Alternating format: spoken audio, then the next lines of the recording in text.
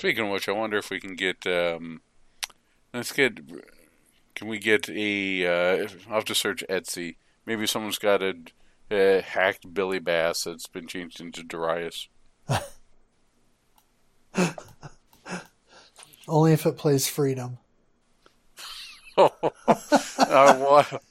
No. How about you press the button and it just keeps saying, "I've always wanted sushi sashimi." Yes, I always wanted a thing called a tuna sashimi.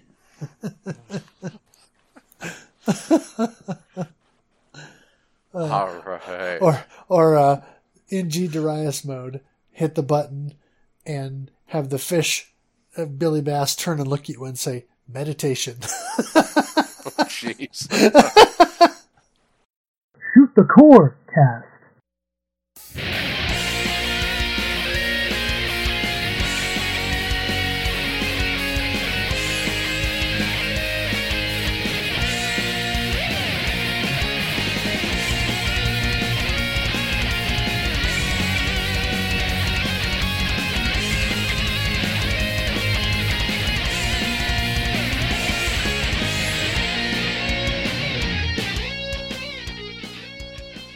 Welcome to Shoot the Corecast, the official companion podcast to the RF Generation Shmup Club.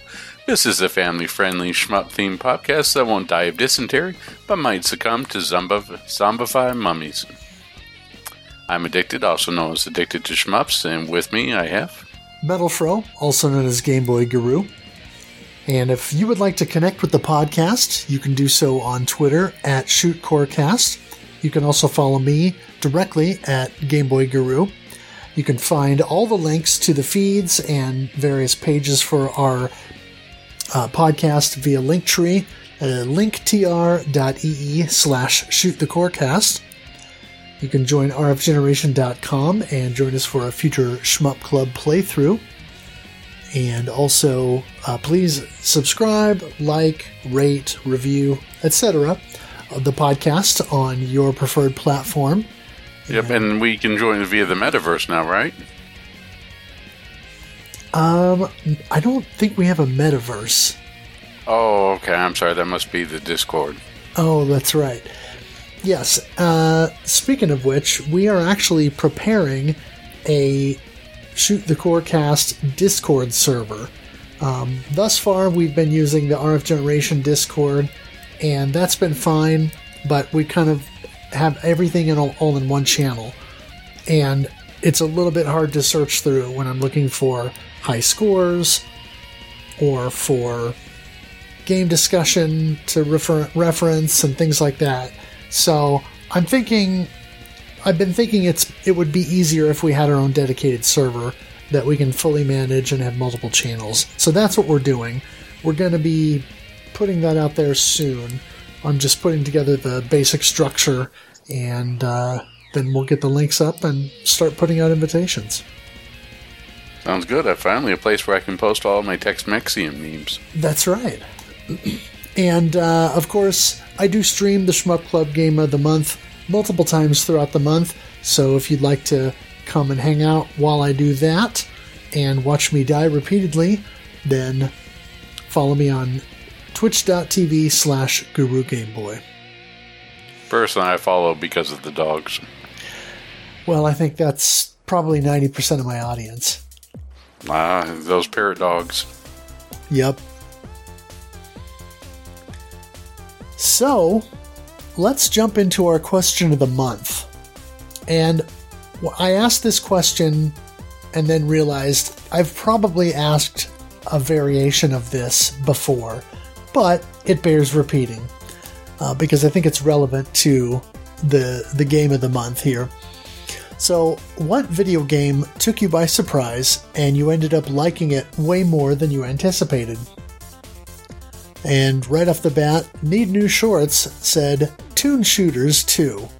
Like other games people dismiss or probably consider shovelware, like The Monkey King, The Legend Begins on Wii, Toon Shooters 2 is an immensely fun game, at least to me. Lots of character choices, unlockable upgrades, super playable, underrated, spent a lot of time with it. This is one that I had not heard of, but just looking at the Steam page, it sort of looks, the art style reminds me of something that you would see on an iPhone or an iPad. And I'm trying to think of the Endless Runner game that this reminds me of, that I played a ton on iPad. But it sort of has a similar look, but it actually looks like it might be fun. So as of this recording, it's $2 on Steam. So probably worth taking a chance on at that price. Yeah, it sounds like it might be good to slot it in for maybe a December to remember release. There you go. Alright, our next comment comes to us from @PonyTatsujin. The Witness. I'm being dead serious. I thought it was going to hate it because I read the reviews that said it was boring, and I got it for free on my PS4. I'm on my 6th playthrough now, and I haven't finished the challenge. I have heard several people talk about this game being pretty good. I played Myst and was engrossed by Myst and played a Riven for love of it, but I sort of fell off the wagon after that. The Witness seems to have a lot of that where it's just like, hey, click on this, figure it out, and then teach yourself, and then you come back later and we go, oh, that's how you do it. I'm one for cryptic puzzles. I don't think I prefer really Sierra's way of doing things anymore, where it's, weren't you supposed to just realize you're supposed to pour water on the cactus and then use duct tape in order to get the hobo out of the well? I mean, it's just obvious. So, I may not have the mindset for it anymore, but I've heard that The Witness is pretty good, and if I can get it for free, I'll give it a shot. Are you saying you didn't know about the duct tape? I didn't know about the duct tape to get the hobo out of the well. I know, I was trying to use the plunger and the needle and the space gun instead. Wow. I know. Some people.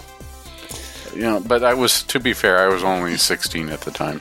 Oh, well, allowances for youth. Shoot the Chorus says Demolition Man on the Sega Genesis. I have not played this one. If it involves Taco Bell and Tex-Mexican, I'm in. Yes.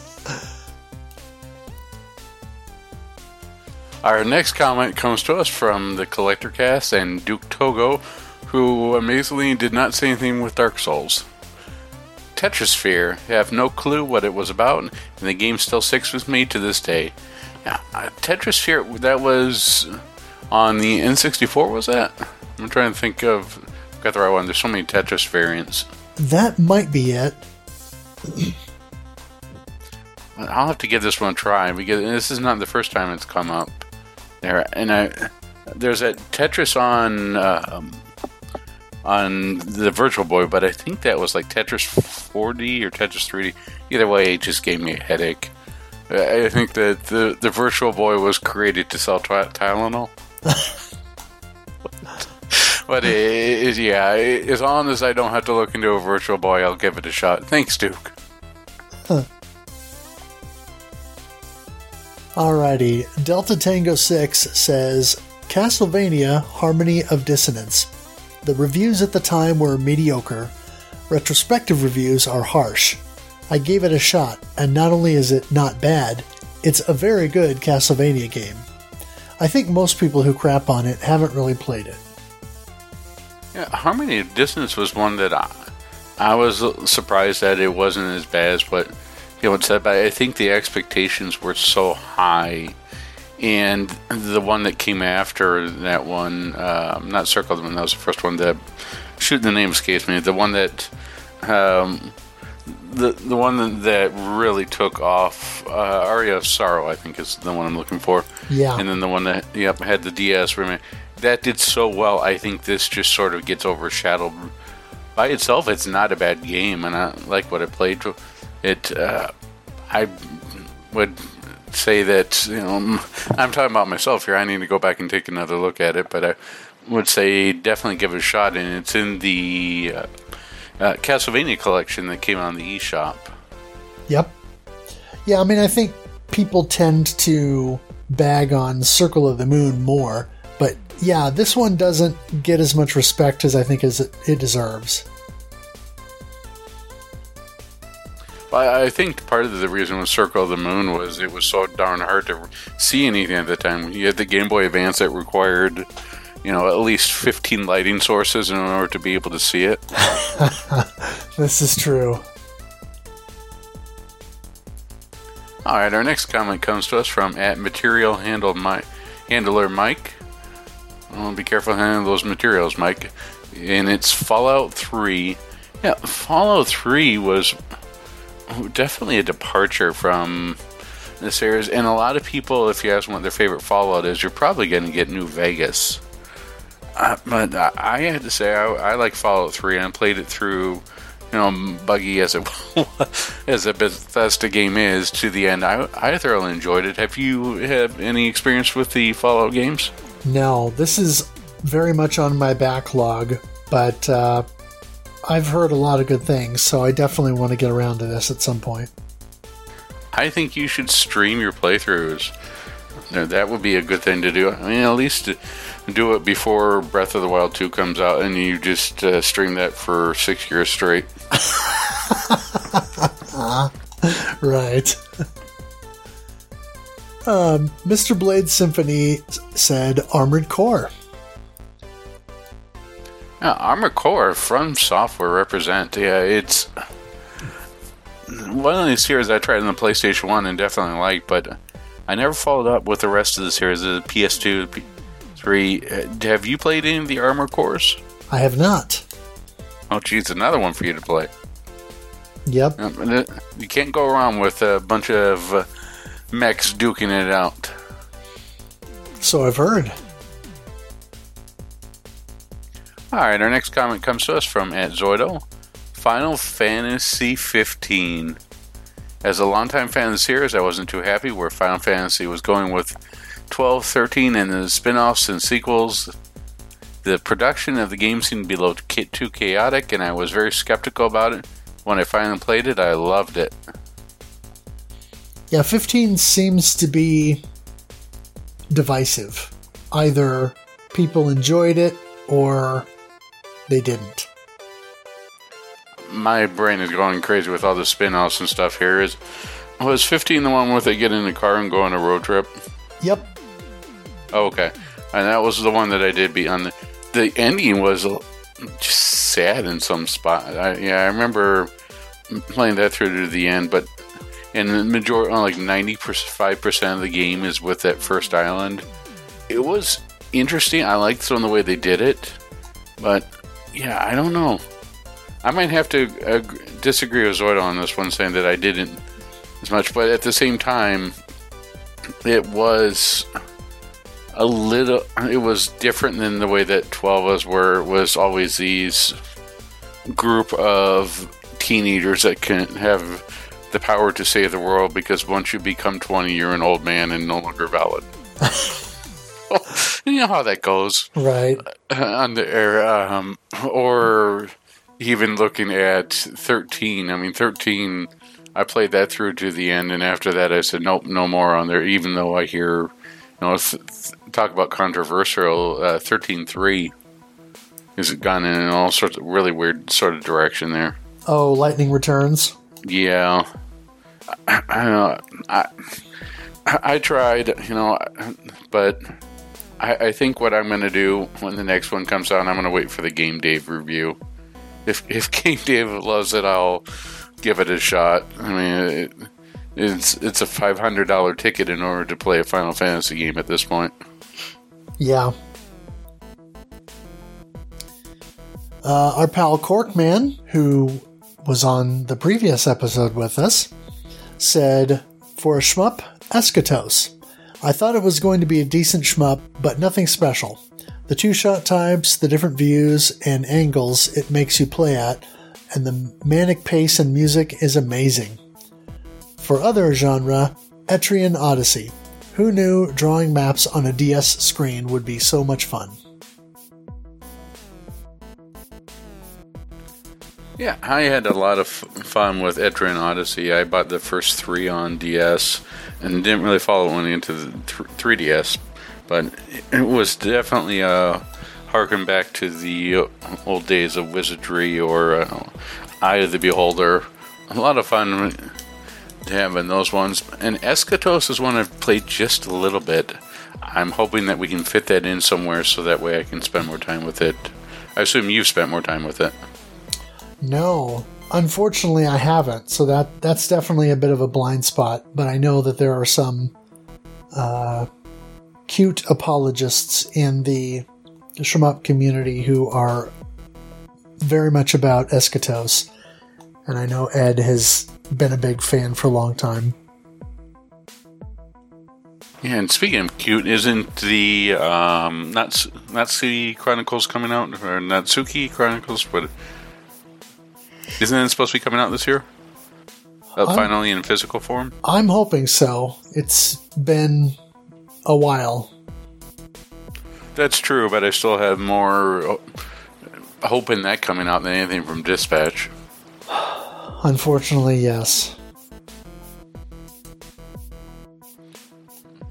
I think if you look up vaporware under the dictionary now, you just find Dispatch games. You're not wrong. Sorry.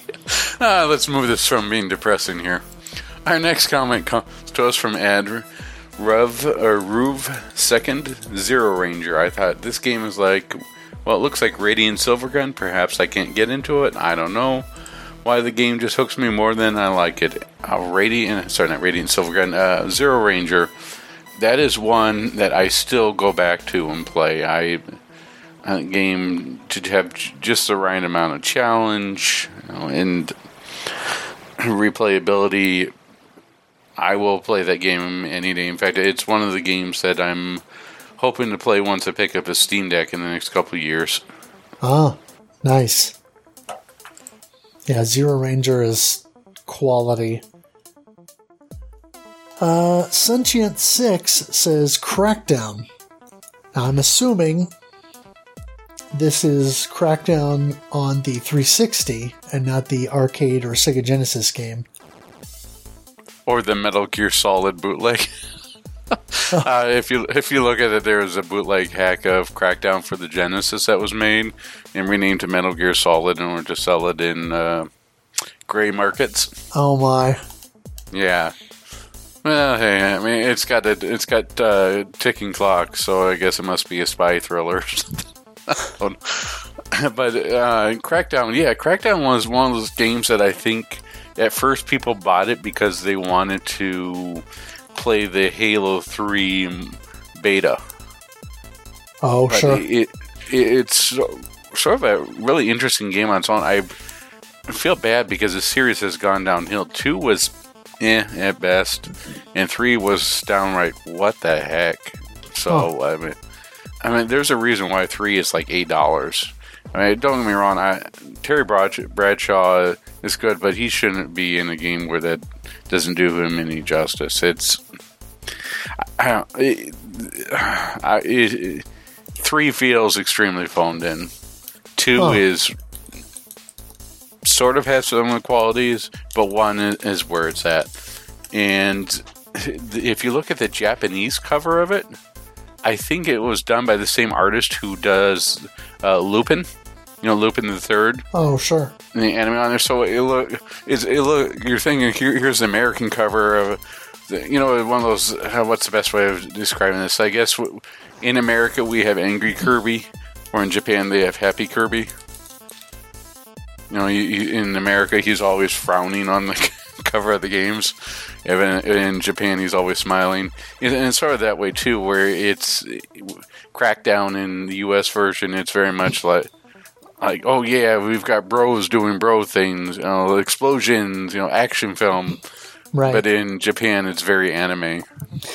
It's funny you mentioned that because that's the Japanese version is called Riot Act, and that's the first Crackdown.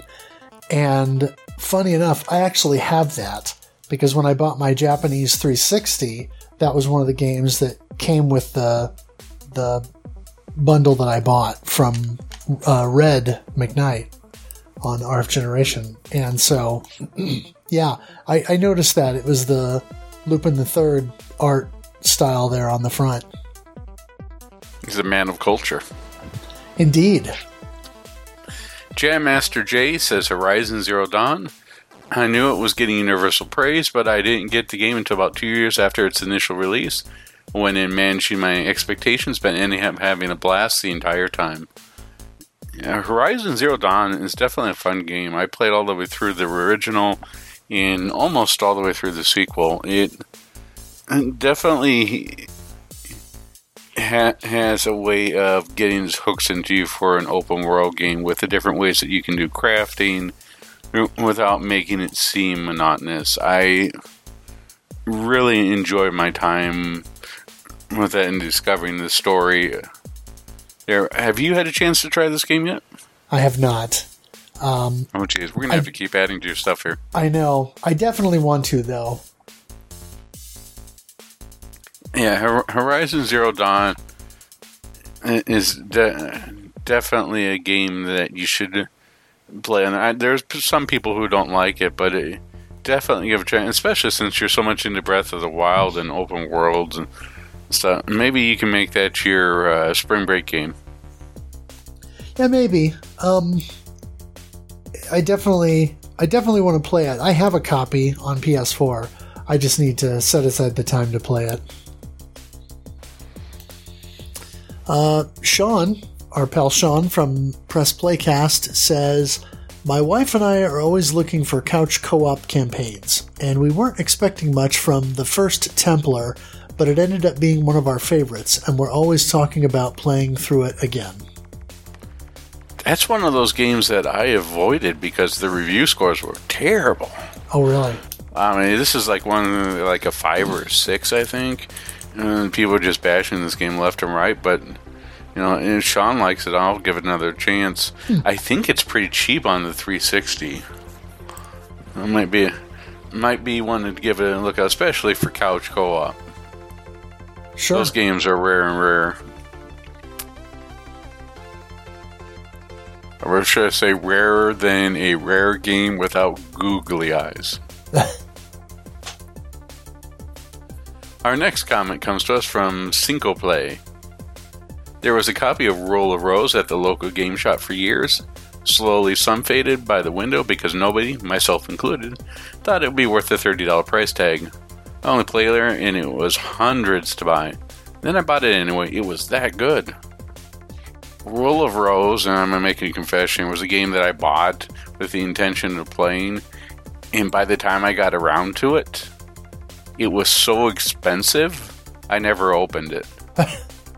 So I paid like $50 or $60 for this PS2 copy of Roll of Rose with the soundtrack, and it's still sitting sealed. Well, it's like I've got a sealed copy of Gotcha Force I wanted to get to, but now the game is like we're between $1,000 and $4,000. So you know what? At this point, I'll just do an ODE.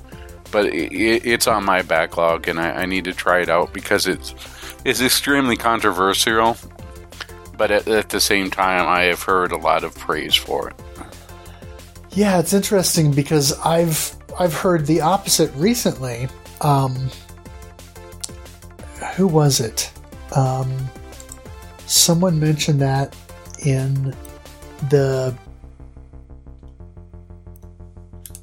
Oh, hang on a second. Was it Duke Togo? It says it's not Dark Souls.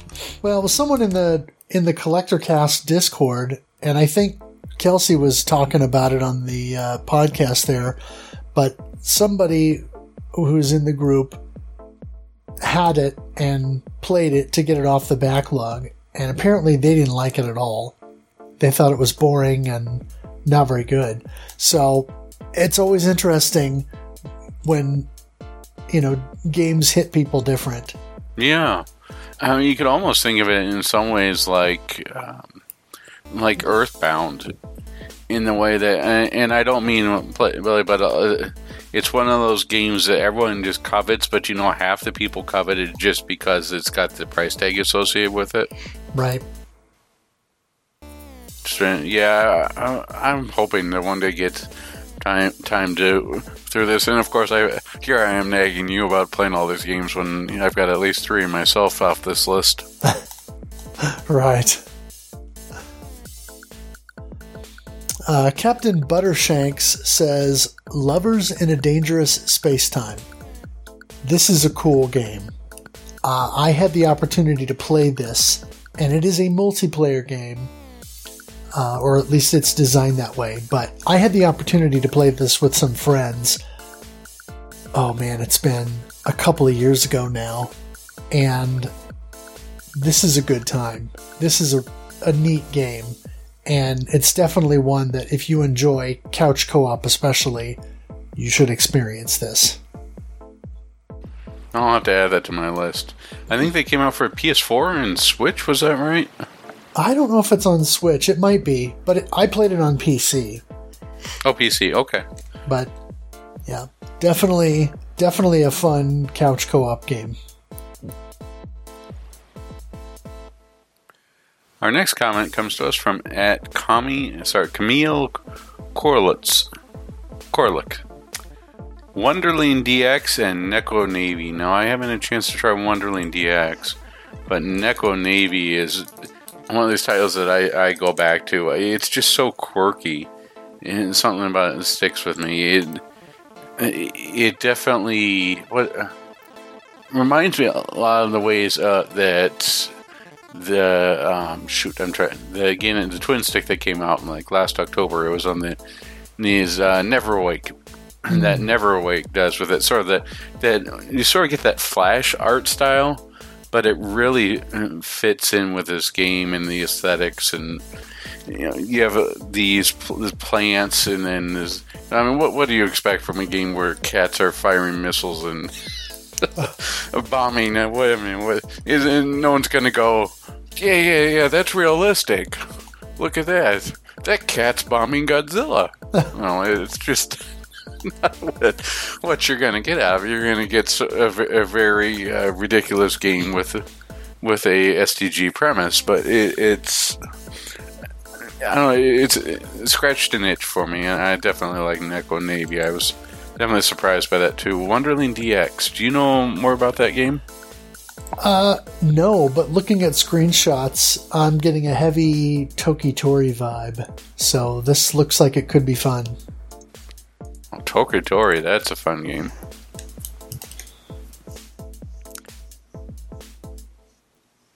ShmuckDB says, Dragon's Dogma Dark Arisen. Played it on PC many years after the original release and didn't expect much. Probably one of my GOAT games. Oh, Goat Simulator 3. No.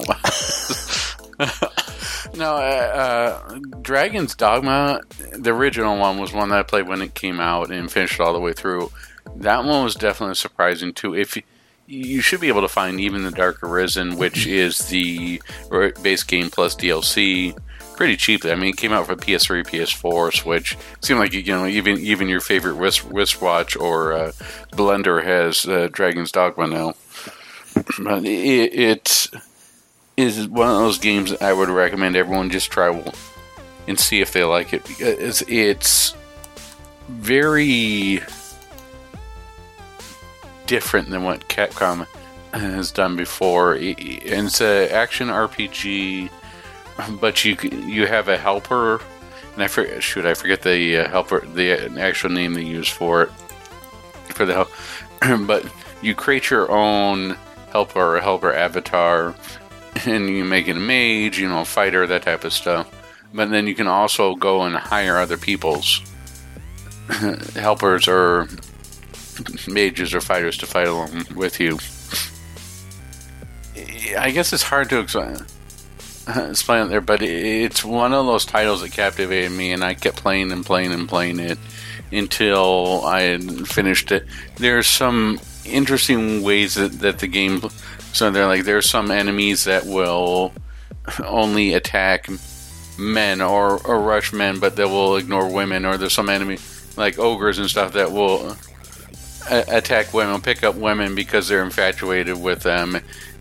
And so you sort of use your helper, if your helper is a woman, to draw them out, then attack from behind. There's all sorts of different ways of and interesting interactions that you don't normally see in these types of games. Huh. And different skill sets. And the story, of course, goes completely bonkers in many different ways, but that's all right. It's a Capcom game, and it's, they're allowed to do that. The game itself is so cheap. I think it's definitely under 10 for the original game, and maybe like $7, if that.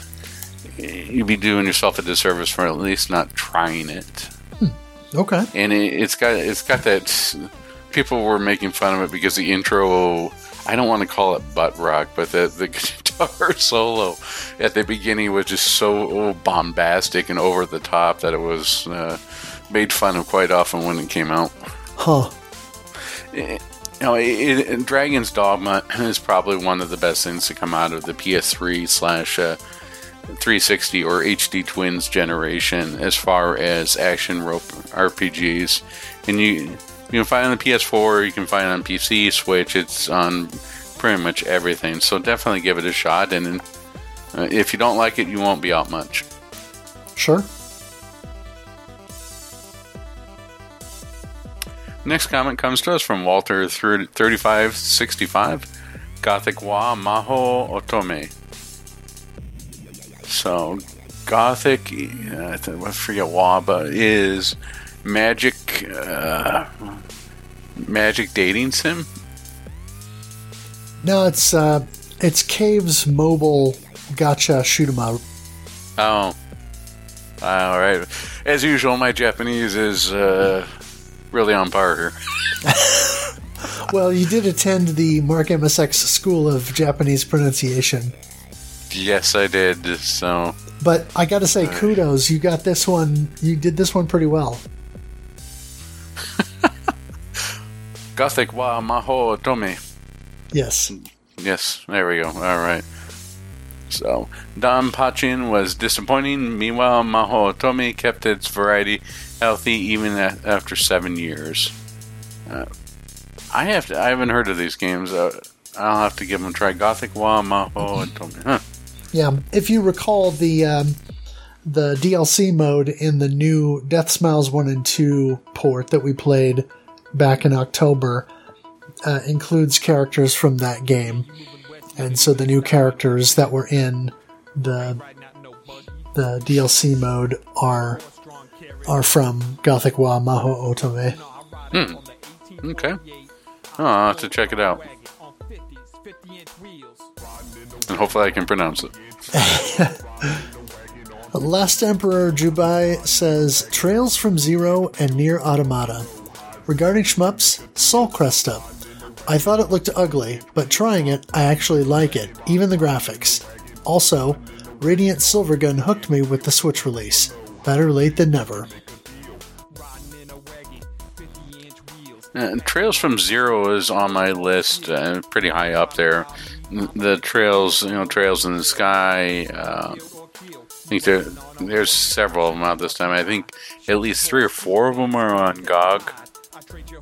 So I want to try it, but my time for anything that's more involved than playing 5 minutes on really quickly on the Switch, unfortunately these days, is very limited. Nier Automata was definitely surprising. That game goes places, and with the multiple endings on there, very interesting game, and it's pretty cheap now. I think it came out to almost everything. So if you think the one with all the DLC is like Year of the Yara or something, so that, but Nier Automata is definitely a game that people should try. It's cheap enough. I think it's regularly under $20. Now Sol Cresta, I agree. It sort of looks a little ugly. I haven't a chance to try it yet because, it's on its way from Limited Run. They finally shipped it. So I'm looking forward to trying that. And Radiant Silvergun is a game that shamefully I have heard of. I know its story and how much people love it, but I never have played it. So wow. Sort of holding... Yeah, I know. I'm holding off on that one until we can add it in for a game of the month. Well, to be fair, I've only dabbled with it since I bought the 360 digital release. But yeah, once we have that physical in our hands, it's one I want to dig into. Our next comment comes to us from @Merman1974, Power Wash Simulator. Now, I have seen people do this, and people get with games. There's one that's like house cleaning simulator, and after watching some YouTube videos, I get it. It's very relaxing on there. You know, talk about ASMR game, right? This will be it, and it's would surprise you on how relaxing it is to do one of these things.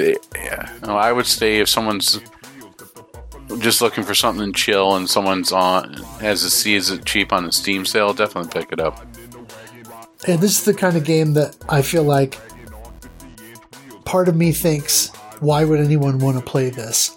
But then I remember myself as a kid playing Skyjinx on the Atari 2600 and realizing there's absolutely nothing to that game except literally just moving around to avoid trees and stuff while you're just flying. You're not shooting anything. There's no goal necessarily. It's just to fly as far as you can and not hit stuff. But it's a kind of simple Zen-like gaming experience. So I get it. You know, and there's a huge market for this type. I wouldn't say it's quite like Power Wash Simulator, but you have, you know, Truck Simulator on there, and your favorite Farming Simulator. Yes. Rockley Smile says RoboQuest. RoboQuest is one that I just looked up here. It looks like it's a FPS with roguelite mechanics. Yep. For 1 or 2 players. So it looks like people really like it. I may have to give this a shot here. Another one for the backlog. Right. Our next comment comes to us from @Amber318, Nurse Love Addiction. Well, I hope it to be cozy at least. In expectation. In reality, photo of a soldier with a shocked look on his face. Oh, gee. He's got that Nam 1975 shocked expression there. The one that could be heard throughout the arcade, just going, ah! Right. So, Nurse Love Addiction. I have not heard of this one. It's a visual novel. Well, most of these are. Let's see here. Oh, whoa. People seem to like it. Yep. 9 out of 10.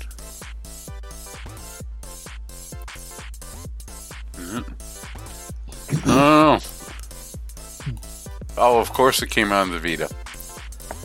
Yeah. Of course it came out on the Vita. No, visual novel is something that I tried to get in, playing a couple of them to see what they were about. And aside from, what's that one? Hotel Dusk? I think was the one that came on the DS. Huh. Is that right? Or I guess you could call Phoenix Wright a little bit of a visual novel in some way. Yeah. Yeah, Hotel Dusk is the one that came out there. Hotel Dusk, Room 215. And they're for the S. Aside from that, and if you want to throw in Phoenix Wright in there, they never really stuck with me. But it's definitely a genre that I can see the appeal for. I just can't get into them. How about you?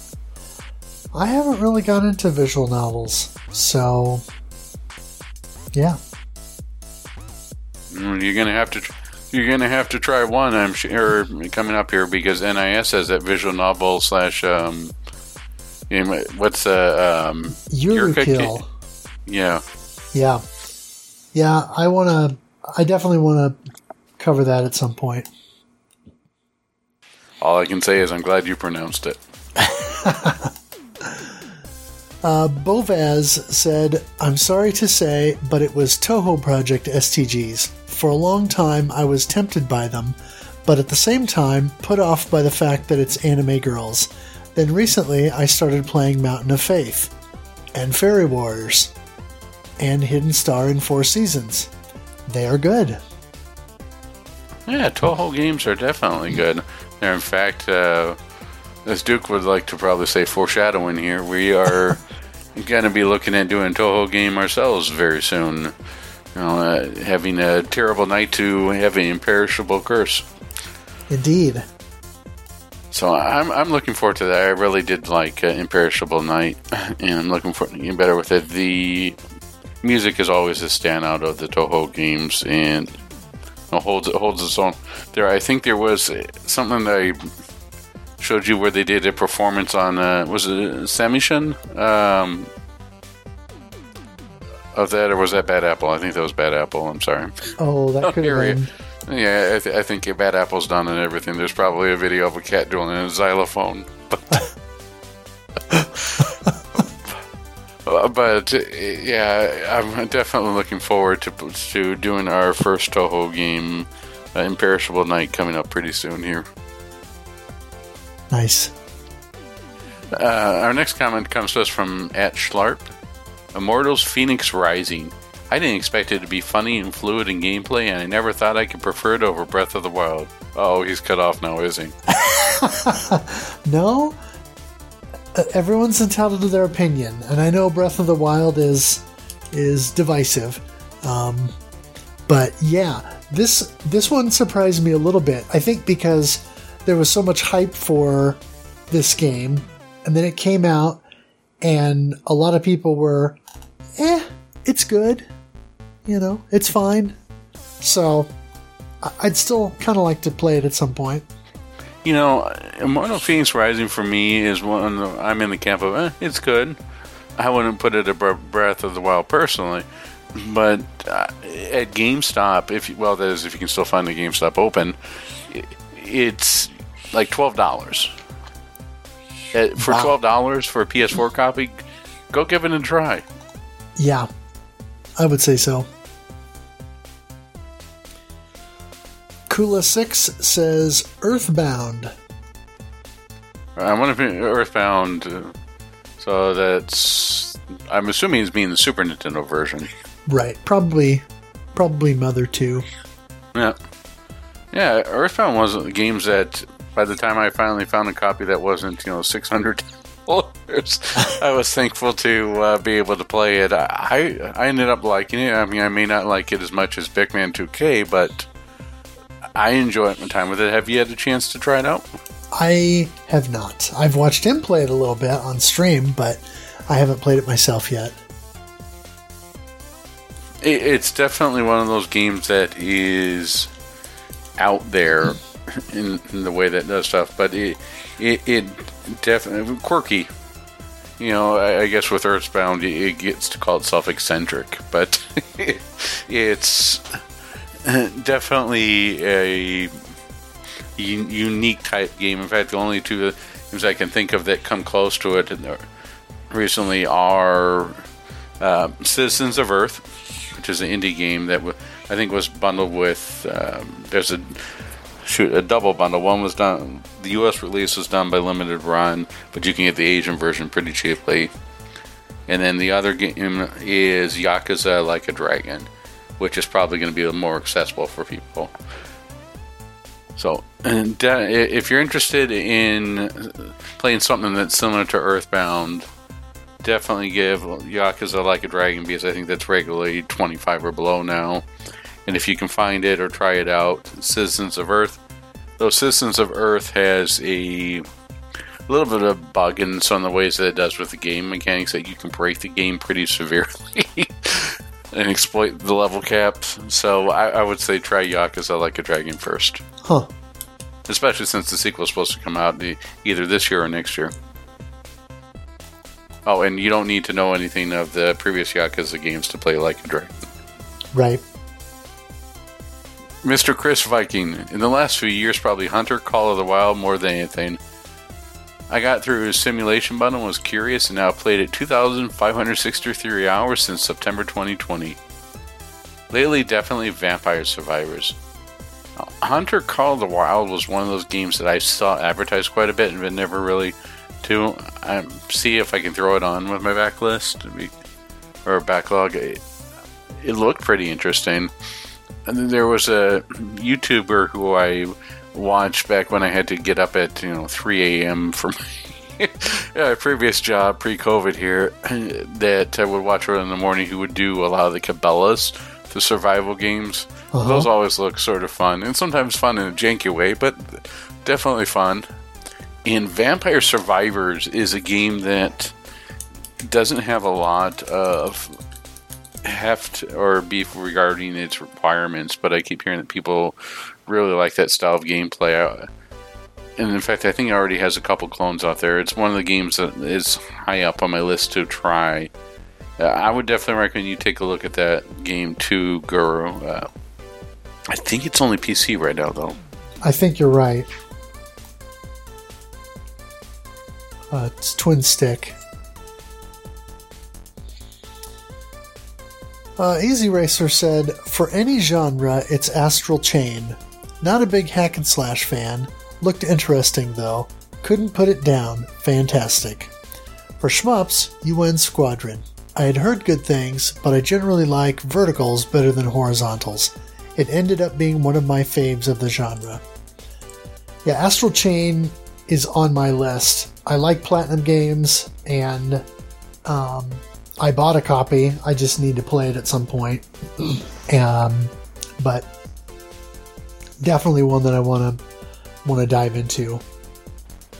Yeah, Astral Chain was fun. I played through probably about a quarter to half of it before I had to return the copy I had to the library, but I definitely want to pick up a copy of my own. It seems like Nintendo just sort of... It's almost suffered the same fate as ARMS, right? It went out there and then Nintendo goes, no, it doesn't exist anymore, but wait, okay, here, buy this amiibo. Now it doesn't exist anymore. It's one of those things that just sort of disappeared.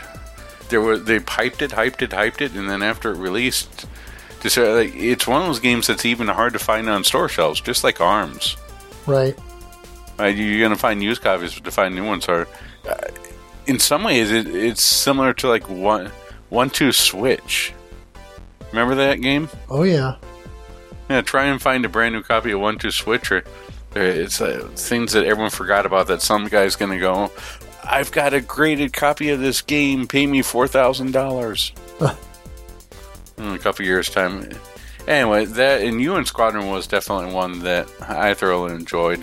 Maybe not as much as Sarah or Ed, but it's definitely one that was surprising and a lot more fun than it made it out to be, especially after reading the reviews at the time. Do you remember that, for the magazine reviews and how they tore it apart at CES? Uh-huh. Yeah, I don't know what they were smoking. Our next comment comes to us from @Ryu. Buck Up and Drive. I have not heard of this game, have you? I had not heard of it, but I looked it up, and it has this art style that's hard to describe. I guess I would call it cel-shaded anime kind of look. Yeah. Oh, look, it looks like you're playing oh, it is. This looks like someone took the song Gas, Gas, Gas too literally, or running in the 90s. This looks like somebody binge watched a lot of the Initial D. Yeah. Binge watched a bunch of Initial D or Initial D Fever Dream, and then put on there. Yeah, wow, this car's doing flips, and yeah, I almost put this in like a Ridge Racer minigame here. Yeah, definitely take a look in there. I'm gonna have to take a look at this soon. Huh. Goji Guy says, honestly, Sonic Frontiers. I had very low expectations for it, and then I tried the demo at Tokyo Game Show and thought, I might just have to pick this up. And then I ended up having much more fun than I thought I would, especially the platform stages with the time constraints. Yeah, I had a chance to try Sonic Frontiers because I was able to grade it from the library, and after playing stuff recent Sonic games, let's just say games that aren't Sonic Mania, I was surprised that it was better than I thought it would be as well. I don't like the direction. I should say I like the direction it's going and hope they improve upon it.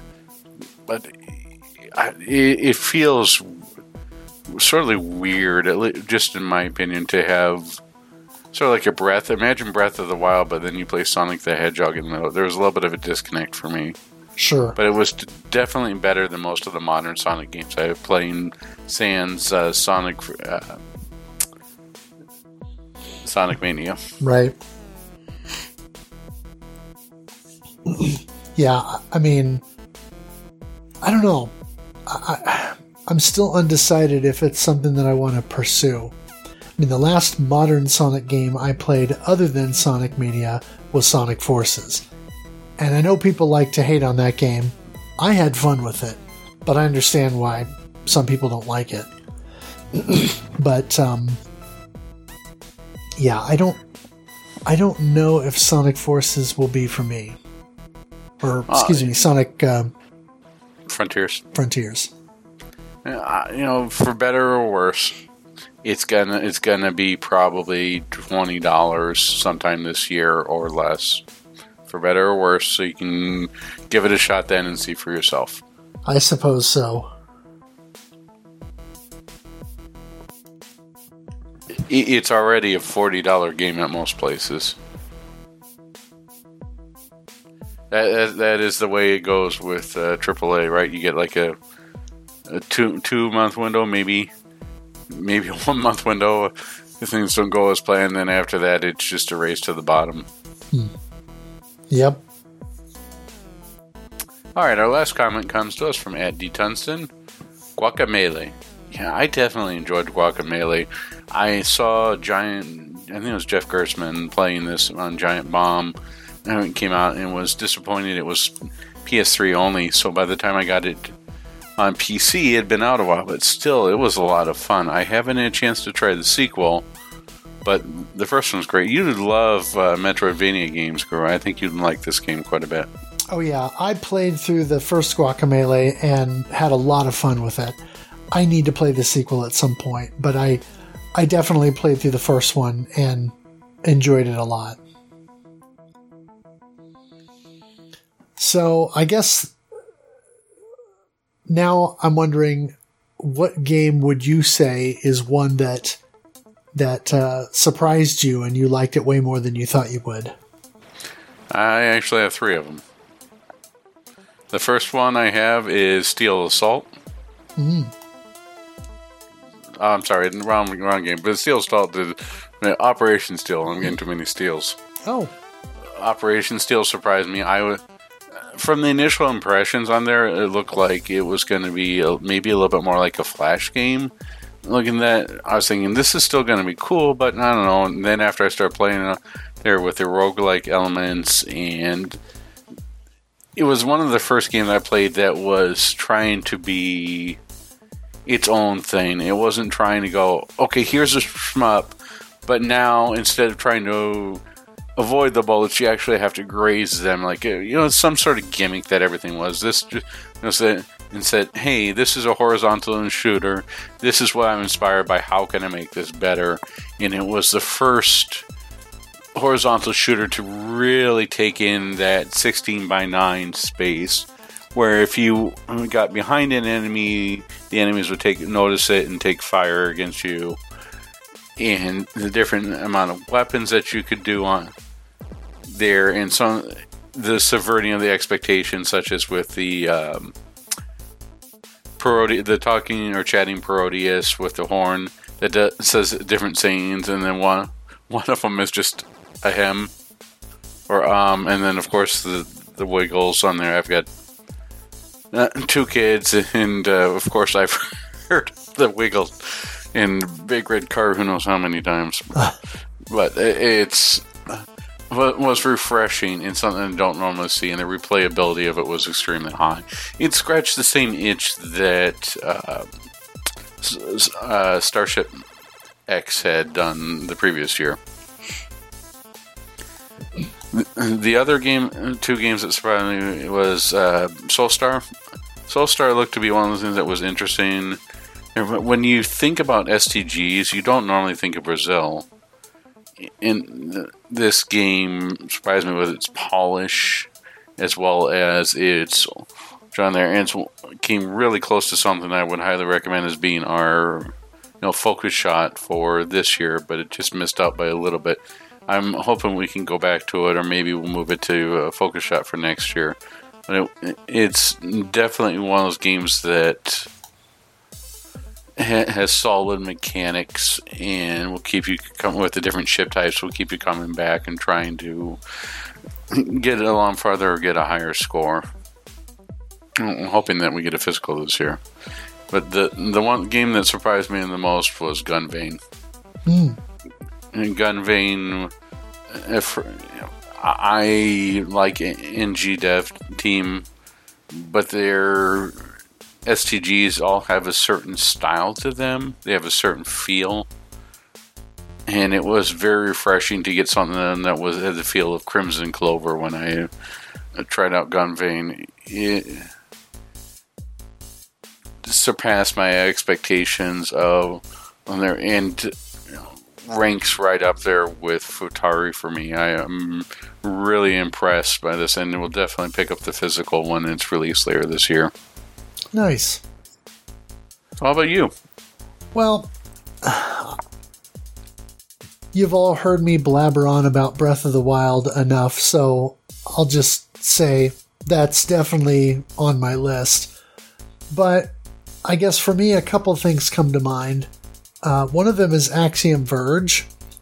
I was a big fan of Castlevania Symphony of the Night, and a couple years prior, I had played Super Metroid and really enjoyed that. Was kind of late to the party on that. Hadn't played it until, 2014? And I came to Axiom Verge in 2017, and that game blew me away. I was completely surprised by, number one, how much I liked it, but then number two, just the fact that this was done by one person who had done the game design, the development, the graphics, the music, all of it. And it still kind of shocks me thinking about it. And so, yeah, that one definitely. Another one that really took me by surprise was The Binding of Isaac Rebirth. I was kind of in this situation early in the Switch console life where I was buying new games that were coming out and looking for new stuff to play. And I picked that up on a whim because it was one of the few physicals that I thought, yeah, I'll probably play this. And then I popped it in and very quickly put something like 25 or 30 hours into it over the course of, a week or two.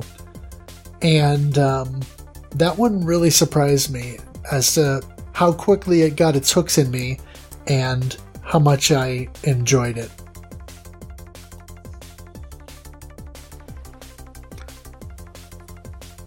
All right. Yeah, Binding of Isaac is something that it's one of my gaming shames, I guess, or game regrets. I have not had a chance to try, despite how many people have given it praise and recommended it. And I have tried Axiom Verge. I haven't played it more than probably a couple hours, though, so I know you're probably going to pressure me to play that. I do own a copy of the double pack. I just haven't had time, unfortunately. Sure. Well, the nice thing is it's one that you could definitely play on the Switch handheld and have a good experience. So would definitely encourage you to go back to it at some point.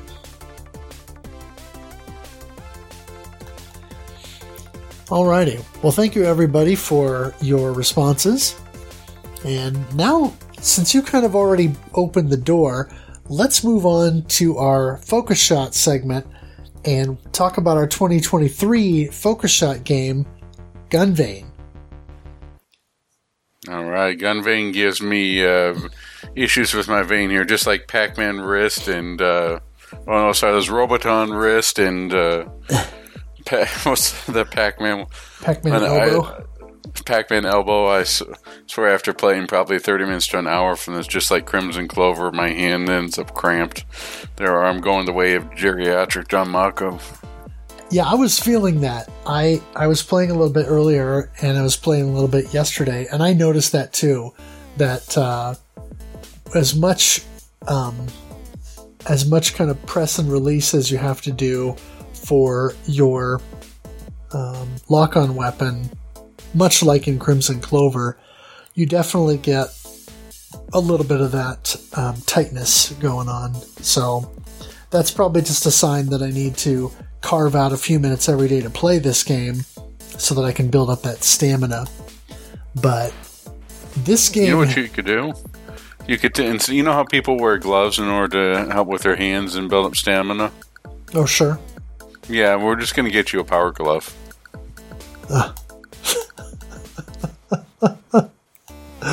Okay. There you go. So that way you can build up stamina and power. Yes. But this game has definitely hit me right.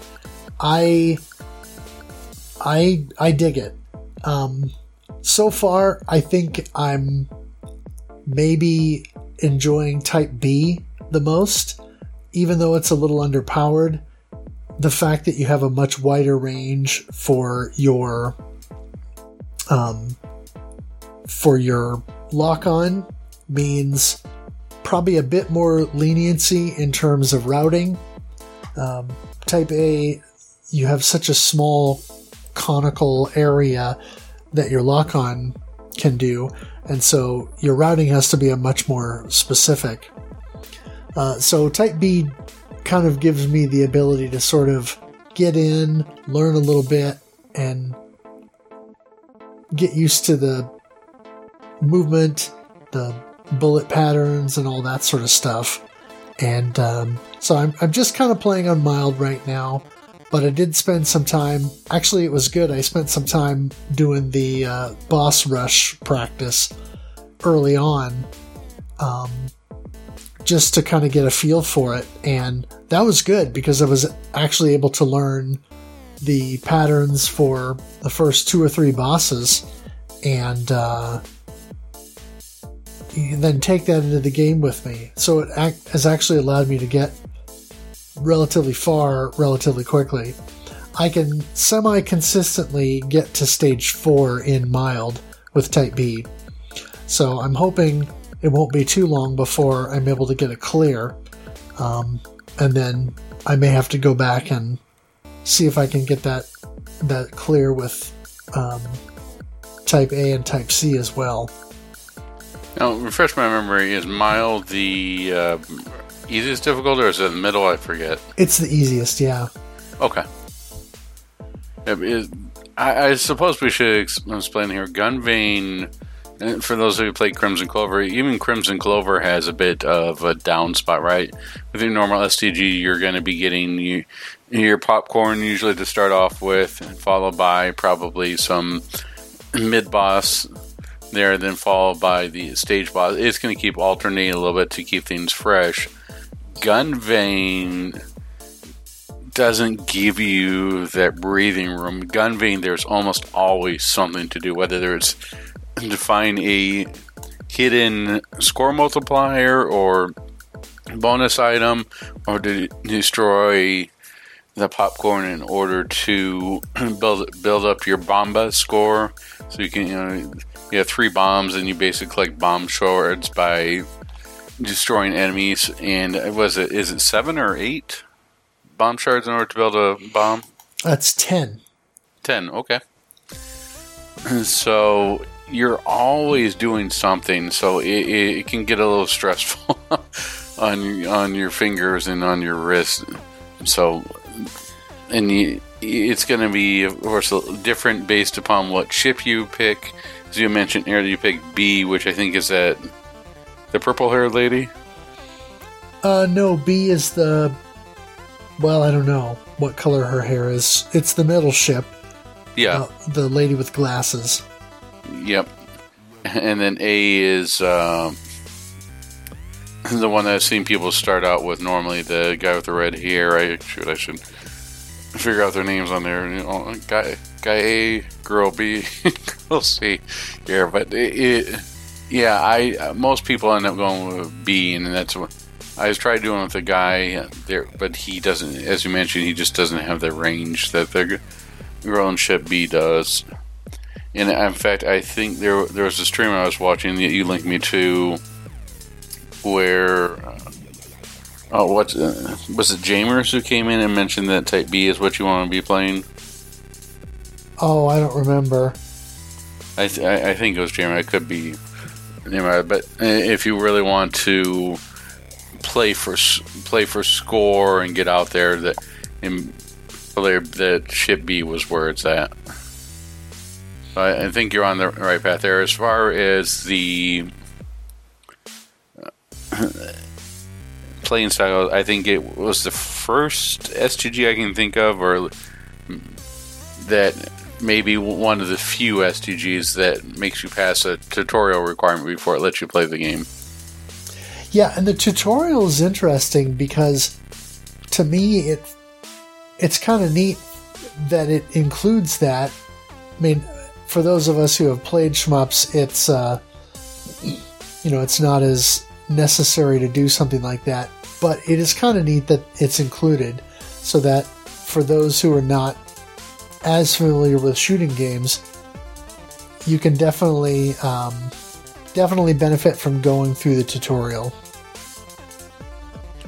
And speaking of stuff, are you using a pad or using your arcade stick for this? I'm using stick. Okay. That's the way this is the game that'll probably make me buy an arcade stick, because doing all this on pad is annoying, to say the least. I think that this game almost requires an arcade stick. Oh, so yeah. I may have to, just because of the movements you have to make on there. If you're constantly pressing your buttons on there, right, and moving with an analog stick, it's maybe a little bit too cramped. I wonder if it would benefit me to... Okay, in fact, the person who you linked me to, funnily enough, he cleared it in, was it 1 hour after he bought the darn game? With using our Xbox 360 arcade stick. Oh, I bet that was Icarus. Yes. Yeah. So having a stick definitely helps in this game. It's not required, but highly recommended.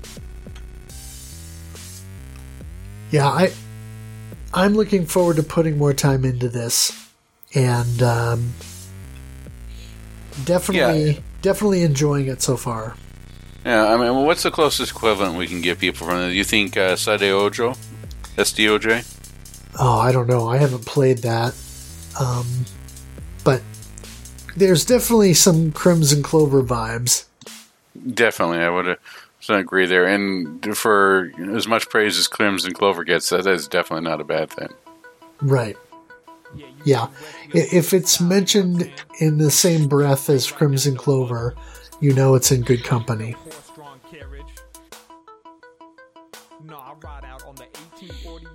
Alrighty. Well, let's move into Shmup News. Alright, all the Shmup News you can use.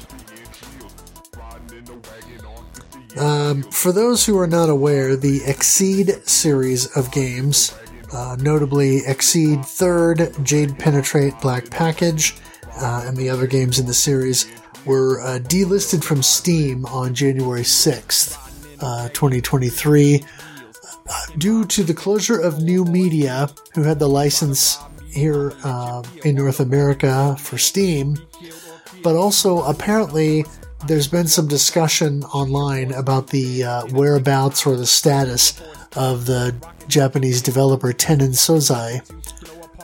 Now, if you've purchased the game already, you can still download it from Steam, but it's no longer available for purchase.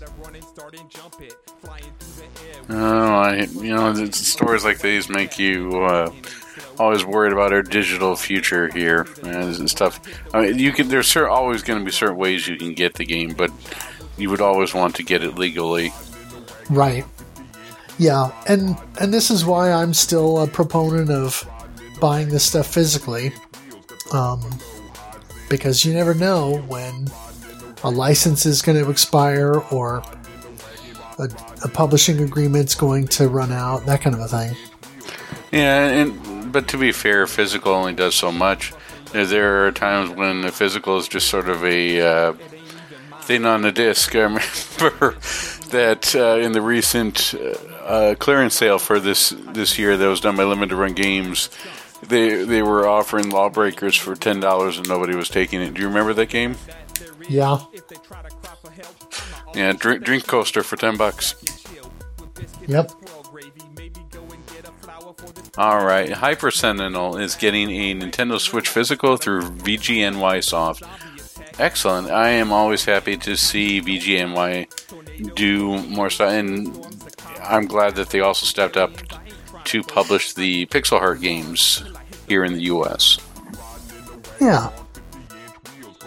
Yeah, I've got the PS4 physical of Hyper Sentinel, but it's good that it's getting another release. Castle of Shikigami and its sequel have been confirmed for Nintendo Switch releases on April 13th of this year, and will likely be based on the recent Steam ports. Do the Steam ports have the terrible voice acting? They do not. I think because of the licensure from XS Games, which is unfortunate, but part of me thinks that eventually someone's going to mod the game and hack that in. Excellent, because, if the game doesn't have the GameSack school of acting in it, I don't know. Well, I'm not sure that you can have any more impactful dialogue in a video game than "I'm Kim of 2 Homes and 7 Moms." Thank you for your wise words of wisdom, Kim.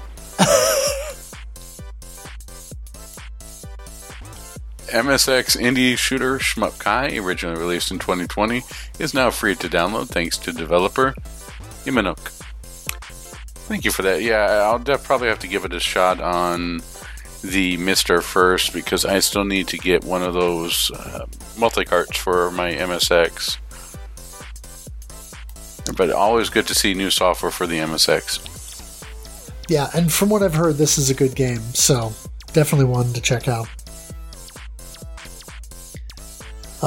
Rolling Gunner developer Mebius teased on Twitter a photo of the Steam Deck running their forthcoming game Elementaler Elexfalter, hinting that the game might be coming to Steam a lot more quickly than Rolling Gunner did.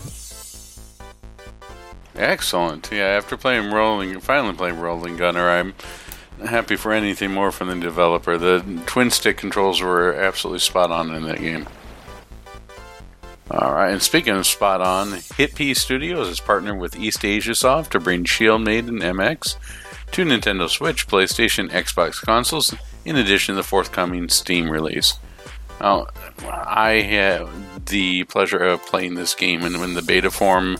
Thank you to the developer for allowing me and you to give us a shot. I definitely have fun with this and looking forward to, if this goes away, I think it is, I'll probably buy all 3 releases, end up with an Xbox, Switch, and a PS4 release. Yeah, I'm definitely looking forward to seeing a polished console release, because they've done a lot of work to bring the current itch.io PC release along quite a bit. And if it's with East Asia Soft, they usually like to do special editions, so I wonder what they'll bundle it with. Soundtrack, maybe? Ooh, that would be nice. It comes with a drink coaster in the shape of a shield. I don't know.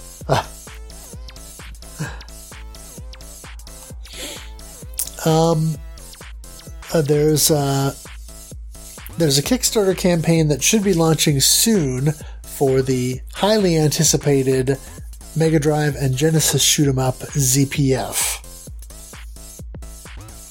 Excellent. Yeah, Mega Drive games are becoming more, or I should say homebrew Mega Drive games are becoming more common these days, and it's definitely a unique system with its unique sound. And let's see, I think the last game I played that was Demons of Astroborg. And that was pretty good. It was definitely different than I expected it to be, but it's still pretty good. Yeah, I guess it's more like a screen. I guess better way to describe it, I expected it to be more action-oriented, but it ended up being a little bit more like Rostan, which is not a bad thing. It was just different than what I thought it would be via the screenshots. Oh, sure. It's definitely worth checking out if you can grab a copy. Cool. A new demo of Typhoon Unit Butterfly Requiem is available from itch.io from developer Ghostly Feline. Excellent. This is why as soon as I read this section, this is why I have no free time. I just spend all my time trying out all these demos in homebrew games. Right. Metal Black S Tribute launches February 2nd on PS4, Xbox One, Switch, and PC. Oh yeah, perfect timing by us as always, right? As always. And I am definitely glad to see more Metal Black here. I wonder if it's going to run into the same problems. I'm sure everyone's running the same thing. Of will it lag? I'm gonna have to tell Mark MSX that that'll be his new video series. Will it lag? Will it lag? Yes. Angel at Dusk from developer Akira Goya and publisher Hidetaka Dojin now has a Steam page with a planned 2023 release and the demos available. Excellent. Yeah, and of course this is from the same dev who did Steel Vampire that we covered earlier in the podcast. Yeah, I definitely like the gameplay of Steel Vampire, but the audio was a little bit blown out, so hopefully don't have that problem. Yes. The long-planned game Ubusana was previously thought to be a dead project, but according to the latest video presentation from M2, it is still confirmed to be in development, and on M2's official YouTube page, they have a 14-minute video with some music that's supposed to be in the game. So, I guess it's still happening? I would be remiss if I didn't give this a wise from your grave.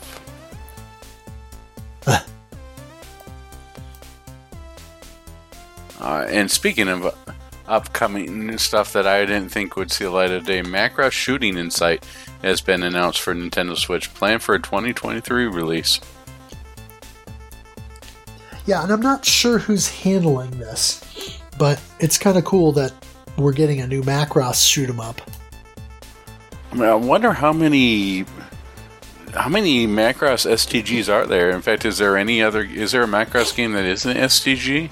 I'm sure there's probably a couple, but there's probably a couple, but I mean, there's Super Dimension Space Fortress Macross, there's Macross Plus, there's Macross Do You Remember Love? 2036, yep. Yeah, and there's probably a couple others I'm forgetting. Well, there's at least 3 in the arcades. There's Macross 2, and then there's Macross Plus, as you previously mentioned. Speaking of which, when are we going to get our Archives Macross Plus release? That would be nice. Well, now that they've done Mazinger Z, hopefully that means that we'll be able to get that too. Let's hope. Artist Mikhail Tillander is working on another Mega Drive and Genesis shoot 'em up besides ZPF called Mega Wing, which is a vertical scroller. And I saw some screenshots from Twitter, and this looks promising. I can't really describe the style from the screenshots, but it definitely looks like something I want to play. If you want to play it, that means I better buy a copy too, because I'll end up as Shmup Game of the Month. Yes.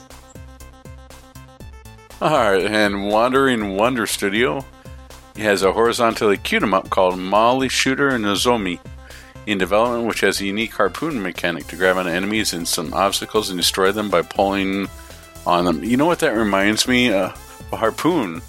The last game that has something similar to that is Boogie Wings. Oh, sure. Right, with the claw in there. Yeah, that's something you don't see every day. Yeah.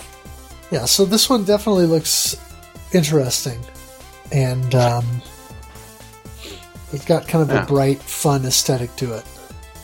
And there's one other thing I want to add to this. It's not on the outline, but say for anyone who's been looking for Genesis or Saturn controllers, Retrobit has informed us that they are looking to have a restock at the end of January or early February. So please do not spend $154 on a wireless Genesis controller on eBay. Just wait and you'll be able to buy one soon. I really like the Saturn controllers, and being able to play Metal Black with a wireless controller, or playing in the CPS2 ports. Heck, anyone knows that there are great Saturns on shooter or STGs on Saturn. So definitely grab yourself a wireless controller while they're still in stock. For sure.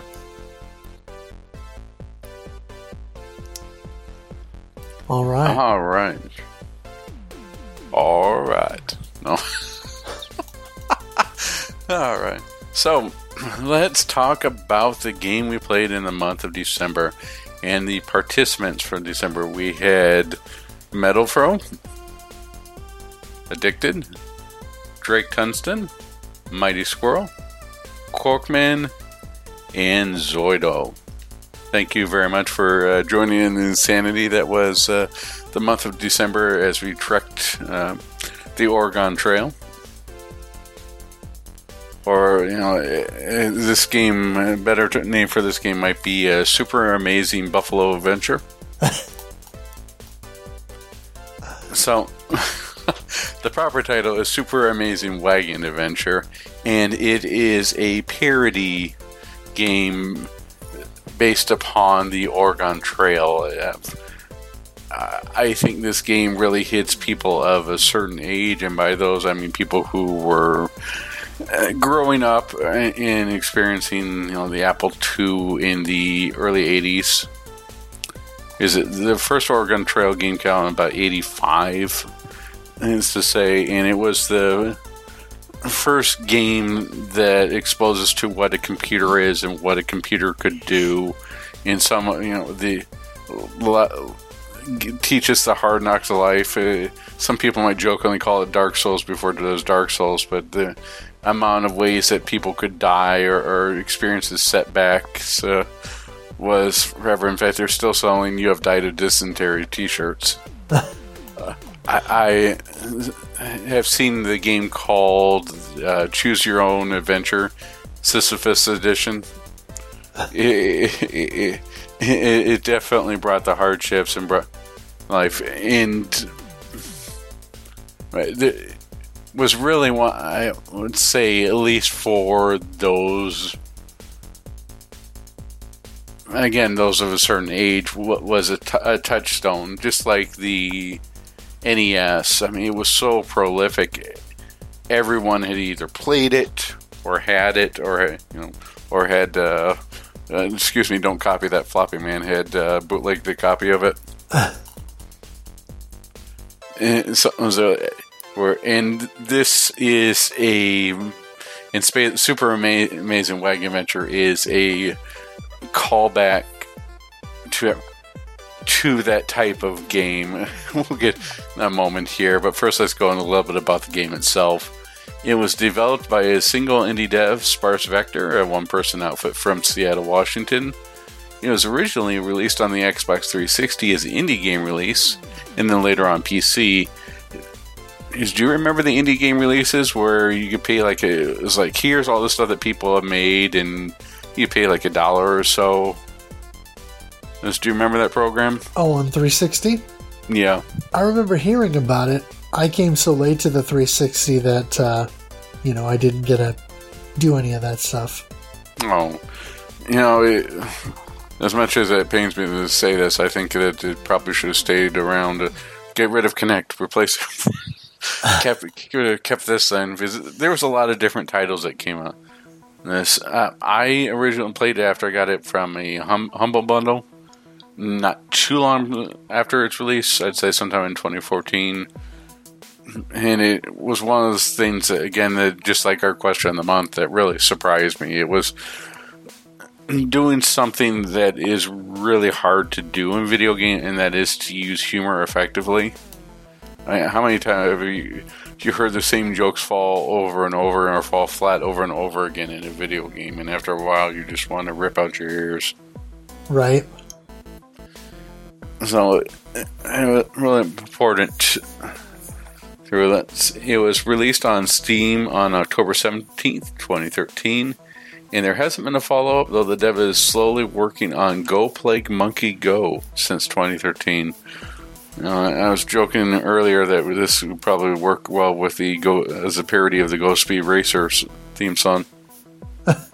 Yes. And speaking of, aren't there plague monkeys in the game too? You can't be hit by a diseased monkey, so maybe it's just got a thing for them. Maybe so. So let's talk a little bit about the gameplay. Like Oregon Trail, you begin the game with a single covered wagon available to you. You can choose to go with a random party of 3 or create your own. And I'm certain no one ever used that to create obscene words or other things, just like Oregon Trail, right? Oh, of course not. Yep. You are tasked with making your way across the Oregon Trail to settle in the west. As you play, meeting certain conditions, you unlock additional wagons to play the game, each with its own characteristics. Different segments require different playstyles. Some are pure scrolling shmup style, and others are twin stick. Some combine twin stick with scrolling. You pick up weapons along the way, mostly with limited ammo, to temporarily replace your wagon's default weapon. And, you know, I was sort of thinking earlier today, after reading this list of wagons that you have in there, it almost seems like the dev started out creating a Cannonball Run game, but then just sort of got the idea to morph it into this.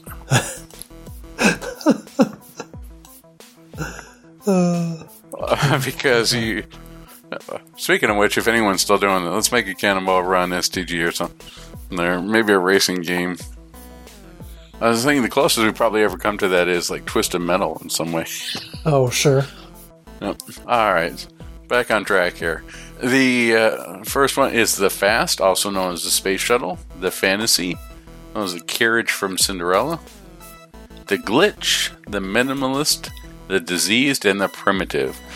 And then you, of course, you have your original wagon. Right. And each one of these wagons has different shot types on there. The original one is just sort of like a standard pistol. The Fast, I don't remember what the one is for that one. Do you remember kind of the same. Okay. Which one has the... was it the Primitive that has the Eagle? Yeah, the Primitive has the Falcon. The Falcon that just... the Falcon that just swoops up anything. It was like that buffalo and it just grabs it and returns it to you. Right. And of course, the list that you read off is just a handful of the wagons in the game. There are others that you can unlock. And then let's see. I'm trying to think if there's anything else that gives you. One of them, it gives you the shot where you shoot faster, and it says it gives you auto fire, but then you can only shoot a certain number of bullets on the screen. The Survivalist. Was that a Survivalist? Okay. Yeah, it's a camouflage covered wagon, and you start out with the machine gun, but you only get something like 150 or 200 rounds. So you literally have to pick up almost every weapon drop that you see to make sure that you are not going to run out of ammo. And then the Glitch, I know, just shoots like these little glitchy bullets, the same as the original. Yep. The Minimalist, I don't remember if that has anything different on there. No, the main thing with the Minimalist is that with most of the wagons, you got your party of 3, and each of the people in your party have 4 hit points, essentially, or 4 hearts. With the minimalist, each of your party members only has 1 hit, but because it's called the minimalist, it's tiny, so it's actually not a wagon at all per se. You have your bison or your buffalo or whatever that's pulling your wagon, or your cattle that's pulling the wagon, but the wagon is literally just your character sort of floating in the air. So it has the smallest hitbox in the entire game. And then the diseased, I think that was that the one where it starts out your characters go down to 1 health, but if you pass the first level they go up to full? I'm trying to remember what the deal was with that one. Yeah, the diseased is interesting. You unlock that by when you trigger the diseased monkey event within the game. If you pass that event, then you unlock the diseased as a wagon. And so the wagon itself is riddled with disease, so your characters will randomly get sick throughout the course of the trip, and when they get sick, they'll always go down to 1 heart. But the pistol that you shoots diseased bullets, so when you hit something with that bullet, it creates this green splatter effect, and then anything else that comes into contact that will also get sick and die. So it definitely gives you a little bit of an advantage in that sense. Yeah, in some of the later stages on there, you're definitely going to need that. Or I could see that even being helpful within the Buffalo, the Great Plains. Right.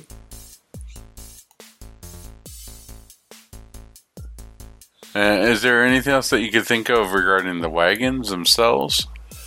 Yeah, I mean, there are other wagons you can unlock. There are some conditions that you can get to unlock the dinosaur wagon, which is basically you riding on the back of a triceratops, I think. And there's certain wagons that you can only unlock by doing the and it's not really endless running. What's the basically caravan mode, right? Oh, right. And so to give an explanation of what's happening, in certain parts in the game, you're going to be doing things such as going underwater and then fighting a boss at the end, or you're going to be going across and fighting a herd of buffalo. It's playing these same sections of the game over and over again to try, in other words, to get the best score out of these that you can unlock by beating certain requirements. I know there's one where you're going across the buffalo. There's one where you're under the water. Was there? I don't think the outer space one was there. Yeah, the outer space one you can trigger occasionally, because there's one spot where you come across a river and you have a choice to either ford the river and move through it, or you can jump. I'm not sure how a covered wagon and animals jump, but in the game you do. And occasionally that will trigger an event where you'll go up into orbit and then have to avoid or shoot down asteroids, and then also take out a satellite. That part seems to surprise most people there when they jump into space. Oh, absolutely. Yeah, and in some cases, I think that there is a random chance with it. I should say, when you're jumping, I thought that it was based upon the wagon, which sort of events you'd get there. I thought you either get like the bear or you get end up halfway or something like that. But it just seems to be based upon the specific event, so it's not quite as wagon specific as I thought it would be. when you're fording the way, I thought like, oh, the fantasy or the minimalist, it's going to be lighter, so that way you can jump higher and you won't ever get that. No, it's just based upon one of three events here. Right. Yeah, because when you jump the wagon, there's a chance that you'll go into orbit.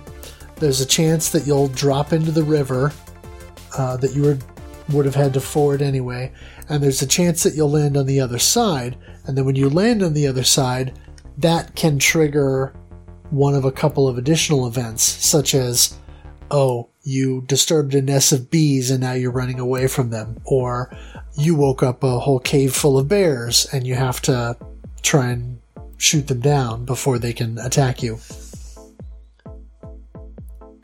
Yeah, and then when you get into those type of sections, usually what you refer to in the Oregon Trail is the hunting sections, it becomes a twin stick. Right. Yeah, because there are spots where you have to get out of your wagon in order to shoot down certain enemies or do certain things, such as there's a spot in the game where you stop and pick wild berries.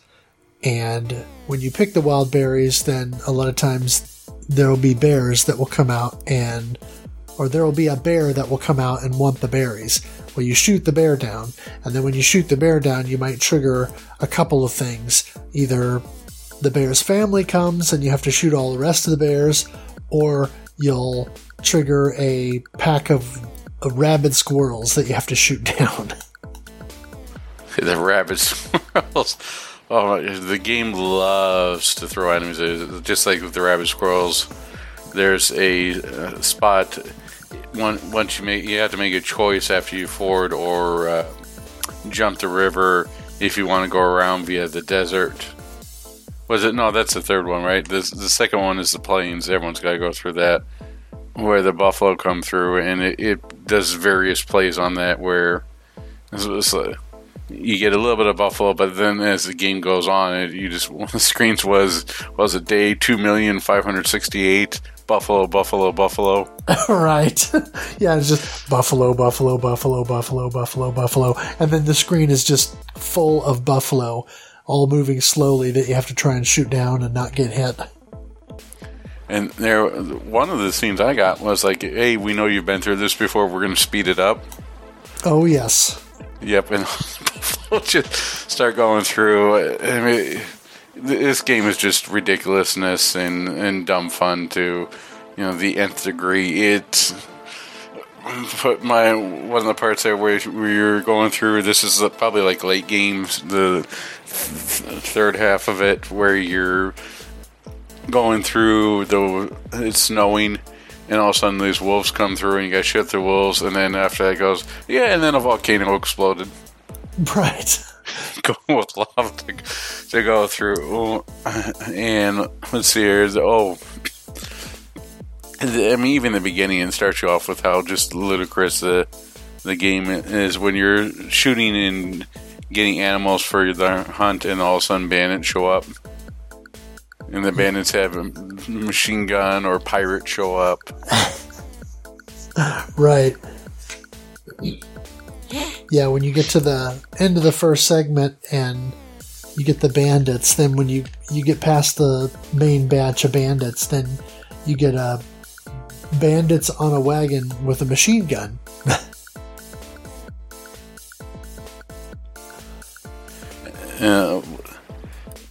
I'm trying to think of some of the other. There's a satellite boss if you go into orbit. Yep. There's pirates sometimes in the river. There's space aliens and mummies inside of giant spiders and bats inside caves. There's bears. Yep. No shortage of ways to kill you. When you get to the second river, if you decide to swim and go underwater with your wagon, then if you get all the way to the end of the river, then a lot of times you'll end up having to fight a giant squid. And at the end of this, one of the ending of the stages, as you jump off a cliff, you land on the freeway, if I remember correctly, and you have to fight a cop car. Yeah, one of the alternate endings is that, when your wagon falls off the cliff and you make it to the ground, it falls onto what is essentially a freeway, and you're having to dodge cars because you can't destroy them. Generally, unless you have the rocket launcher weapon, your weapons aren't powerful enough. So you have to just dodge the cars, which is difficult. And then, I think it's a police car when you get to the very end. I'll never forget when we first started streaming this, or you start streaming this, and you picked up one of the icons. All of a sudden, the area was carpet bombed. Ed's face up. Was that a B-52? Right. Yeah, I think we were discussing that in the stream, and I think we settled on it being a B-17. Oh, jeez. You have to insert the clip there. B-17 bomber. That's right. But someone, I don't remember who it was, but someone in my streams referred to the game as Crazy Pants. And that's a good way of putting it, because it's just completely ludicrous, but in the best way. It is, and for the $3 it costs you on there, you're not out of much if you don't like the game. Exactly. So, it's a good game for streaming too, because it, again, we mentioned about subverting expectations earlier. It certainly does. People look at it and go, "What the heck is this thing?" Really, and it takes you on there. There was I'm trying to think of some of the. I know the B-52 bomber or B-17, and this was one that you were having problem with the squirrels for a while. Learning that shooting the skunks and picking up the skunks actually decreases your health. Yep. And they're picking up the different weapons. So now that we're talking about different weapons on here, what is your favorite weapon out of the game?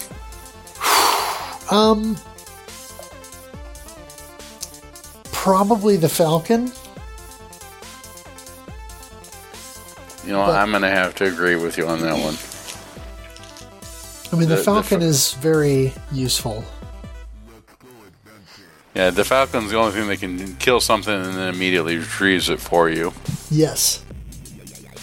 Yeah, and that's one of the things about this game too, is that when you take out animals along the way, you collect their hides or their pelts that you can then use to trade for goods. So sometimes that means you'll be able to buy health refills and then more weapons, or occasionally you'll get an arbitrary deal from a trader who will offer to sell you a different weapon or upgrade the existing weapon you have, sometimes give you faster wagon wheels, that kind of a thing. Or, in some cases, a smaller wagon so that you have a smaller hitbox. Yeah, one of the favorite things to try, because it's just absolutely ludicrous to even attempt this, is the gambling cowboy. To take him up with a ninja sword, because you're trying to stab the flying pigeons. Oh yeah. Yeah. Now, if you had the Falcon for that, it's quite easy. But right. And I mean, there are traditional weapons as well, like a shotgun, which gives you kind of a spread, or I guess you would call it a sniper rifle that is sort of semi-homing in the sense that it will auto-target an enemy that's not necessarily line of sight. Or the bow and arrow, which is good because that actually has a piercing ability. And so there's a couple of sections in particular where that's useful, such as there's one spot where you can disturb a bunch of giant ants and you always pick up a bow and arrow there, because then when a line of ants is coming at you, you can shoot the arrow and take them all out with one shot. And then, kind of use this is a twin stick section, and you do that left and right to take out all these ants that are coming on screen. Yeah, and the rocket launcher, even though you said it was very powerful, I don't remember that ever coming up very often in there. I think I said it once, maybe every couple games. Huh. At least for me. Ninja Sword, there's a reason for that, because it unlocks a special wagon. Yep. The dinosaur egg, I don't know what that one does. Oh, the dinosaur egg is interesting. So you throw dinosaur eggs, and then when the dinosaur egg hits something, then it hatches a pterodactyl, and the pterodactyl will then seek out whatever the nearest enemy is and take it out. So you sort of get 2 for 1. That sounds pretty useful. Yeah, it is. And you pick up that weapon somewhere along the way if you trigger the event where you're on the beach and you find the eggs. And then if you manage to get through that, and you unlock the Triceratops as a wagon, and then you throw the dinosaur eggs from there. Yeah, I actually made it through the game and made it to the beach, but I didn't see any dinosaur eggs on the beach. Ah. Just my luck. Are there any other weapons that stand out to you? Well, obviously the diseased pistol. That was a good one.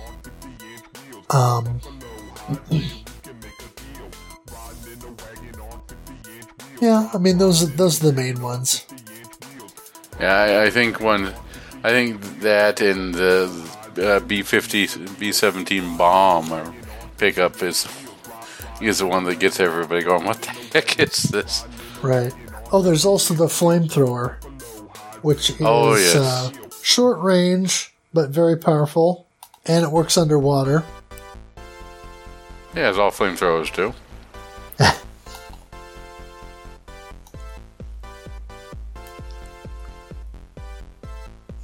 Alright, so as we talked about earlier, the game includes several survival modes, which can be unlocked. And we mentioned these as sort of like caravan modes. Each one can be beaten by up to 3 minutes, giving you 3 stars on that, up to 3 stars on that mode. We have Hard to Bear, which is twin stick survival against bears. Pain on the Plain, which is twin sticks against zombies and rushing buffalo. Just Desserts, through the desert in a wagon shooting, avoiding snakes, scorpions, and vultures. Fighting Fish, underwater with a wagon shooting, avoiding fish, jellyfish, and narwhals. The Fighting Fish always reminds me of the second stage of Jungle Hunt. Oh, sure. Especially the Atari 2600 version with all the crocodiles and how blocky everything was. Yeah, I can see that. And then last but not least, we have Howlin' Good Time, wagging across the snow, shooting wolves.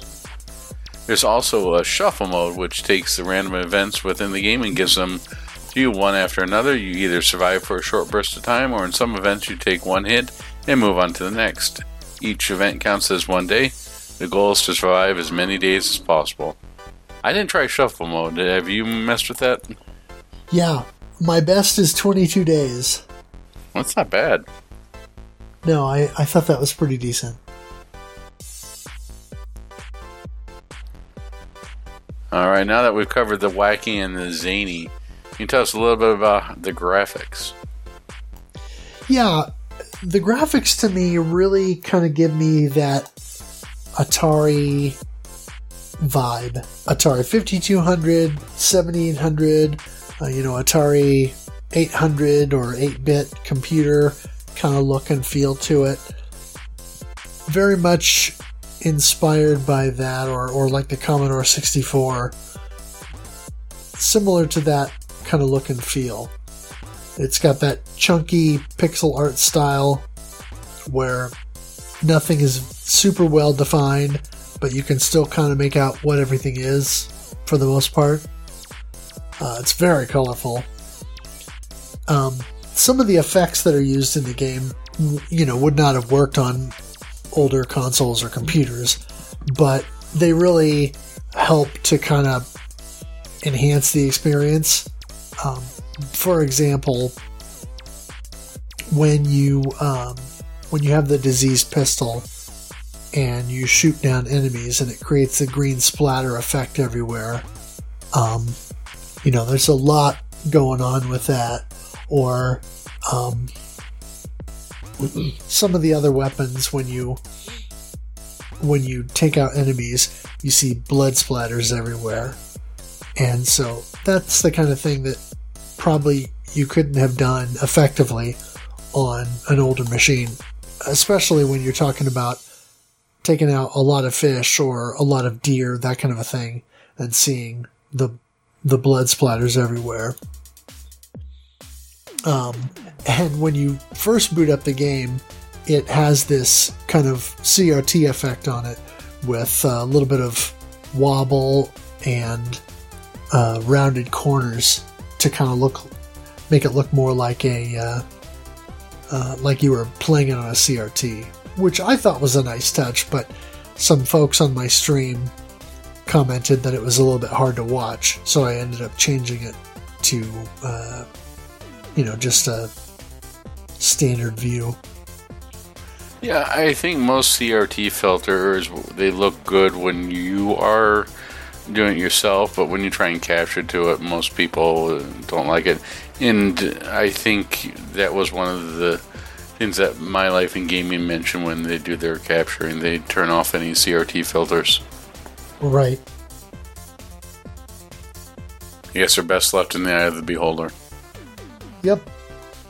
So, yeah, I think that the graphics have a very, very early feel to them, as they should. They're based upon the Apple II, or you mentioned Commodore 64. Commodore 64 might be even a little bit too advanced for this type of thing. It really is something that you might see on the 5200, or maybe stretching for 2600. Yeah, 52. Oh, gee, I'm just giving like flashes of trying to play this on the Atari 5200 controller there. Press 9 and hold down the button. No. So it really does do a good enough effect that you can feel it belongs in that era. I think they did a very good job with emulating that look. Yep. Now, the sound, on the other hand, is very unique. The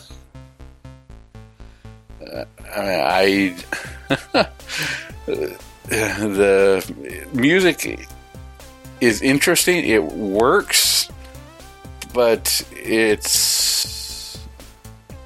I don't know. It's sort of like going to the opera and all of a sudden they start playing rap.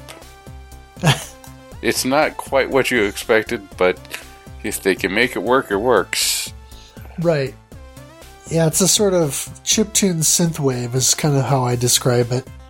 It doesn't really fit the aesthetic of the game or the setting or any of that, but somehow it still kind of works. And the game has limited speech, which is broken enough that it makes it sound... I don't know... What do you think? You think it sounds better or worse than B-17 Bomber? Well, I would say better. I mean, there's very little of it in there. But every time you start a new game, you hear the "Let's Go Adventure," which is purposely, downsampled a little bit and made to sound rough. Kind of like how I did for the intro to this podcast, where it's supposed to sound like it's lower quality, similar to what you would get in an early arcade game or early console game. Well, there you have it, listeners. We lowered our quality for you. But, I think that was on purpose. But then you get stuff like when you get the Falcon, and every time you send the Falcon out you hear the little kind of screech that the falcon makes. I don't know if that's a voice necessarily or just a sound effect, but you kind of get a similar feel for that. Yeah, it's sort of funny when you think about the way that the sound effects are done. It's like, yeah, they definitely fit the aesthetic, but I was thinking back to some of the like Nintendo games. It was amazing when you had voice in the NES game, but then I remember Ghostbusters for the NES. Like, yeesh, I don't think anyone wants to hear that again. So it's probably a good idea they kept that. Right.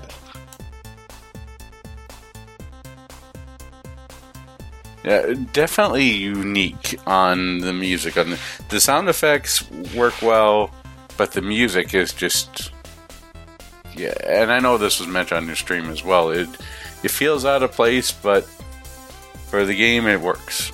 Right. So let's talk about scoring. I know there's a lot about scoring in here. No, actually, there's none. Yeah, and there. We had a lot of discussion about the game in my streams, but not a ton on Discord or on the forum. And really, I think Detoxton was the one who dove in the most with this game, other than myself. And so he shared some thoughts. He said, I just played some more and got the last 2 regular wagons, the ones triggered by in-game events. Got them both in the same run, but couldn't beat it today. The Triceratops is pretty good, though. Also, that might supposed to be a B-17. It looked too long to be one, but the tail really looks like they might be trying for a B-17.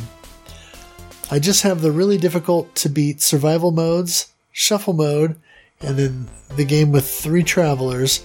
Beat the game with all of the wagon stuff to unlock, and I'm not entirely sure I can do all that. And then later in the Discord, Detoxton said, I got a new best time on Pain on the Plain, 2 minutes 37 seconds. I seem to get 2.5 minutes consistently on Howlin' Good Time. My best on Shuffle is 21 days. So it looks like I might be able to get the gold wagon. I don't know about random or survivalist, and I seriously doubt the meta would have to get all the other wagons and beat the game with each one. I seem to remember having some difficulty with the Falcon, but that was the wagon I beat the game with twice. I may have gotten another weapon at the squid or had some incredible luck with the wolves being not as big of a deal due to getting some other hazards or something. But yeah, Detoxton really took to this game and talked a lot about it during the streams and in Discord. So it was definitely a hit with him.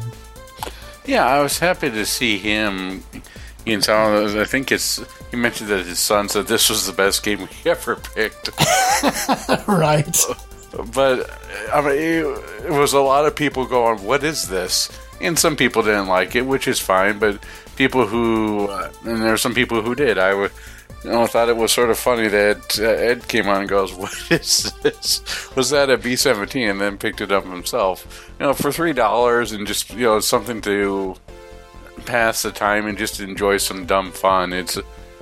It was nice to see that this getting some recognition. I hesitate to call it a hidden gem because I don't want to summon Metal Jesus, but in the stuff that flies by the Steam pages, this is something that's definitely hidden, and it was good to bring it to light for others to try.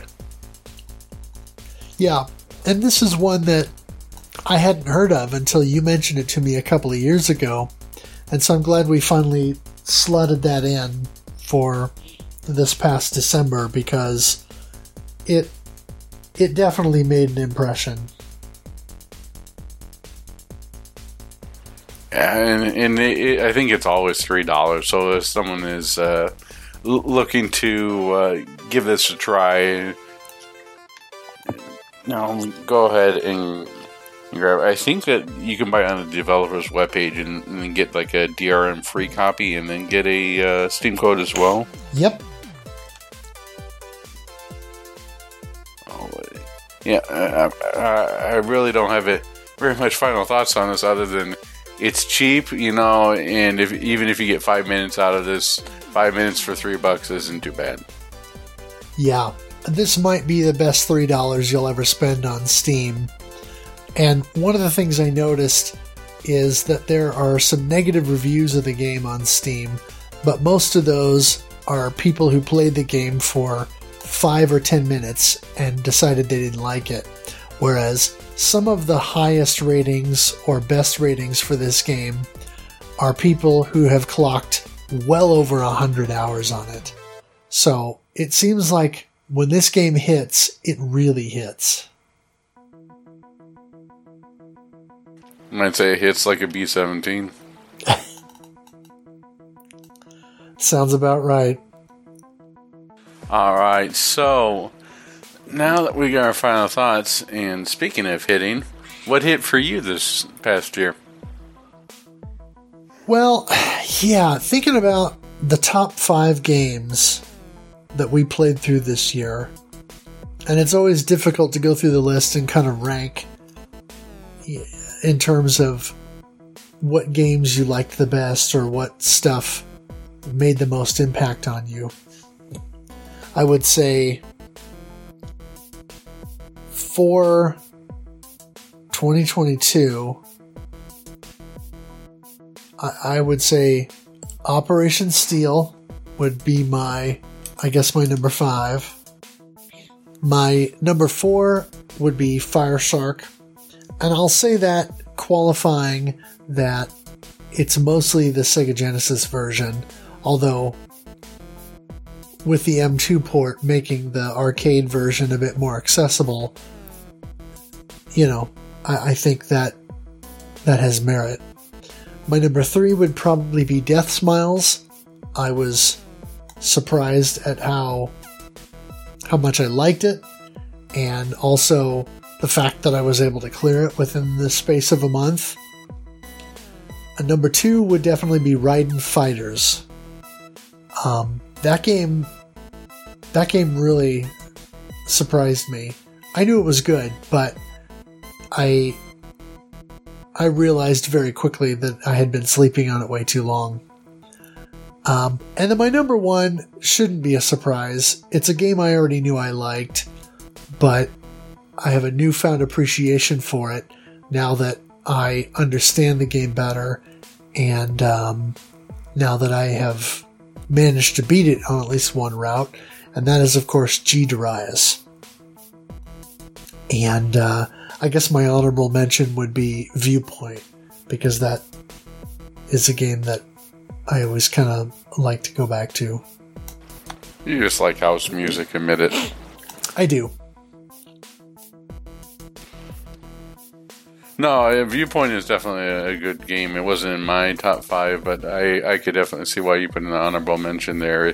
It's unique in it's Viewpoint, but it's certainly unique in the especially within the Neo Geo space there, where you don't have that many type of shooters in general, and something that would have this type of isometric viewpoint that you would get from Zaxxon. It's just not, you don't commonly see it, and to make a game that's fun to play out of it is quite an accomplishment. Right. So what about your top 5? My top 5, well, I think they're all Arizona. No, my top 5 are Operation Steel at number 5. I think that, again, that is a worthy game, definitely worth playing, and even better when you can play on the Steam Deck. Number 4 has to be Airzonk, and specifically the Japanese version of Airzonk, because the Japanese version of Airzonk goes to some interesting places, so to speak. Yep. Especially with the cow fusion.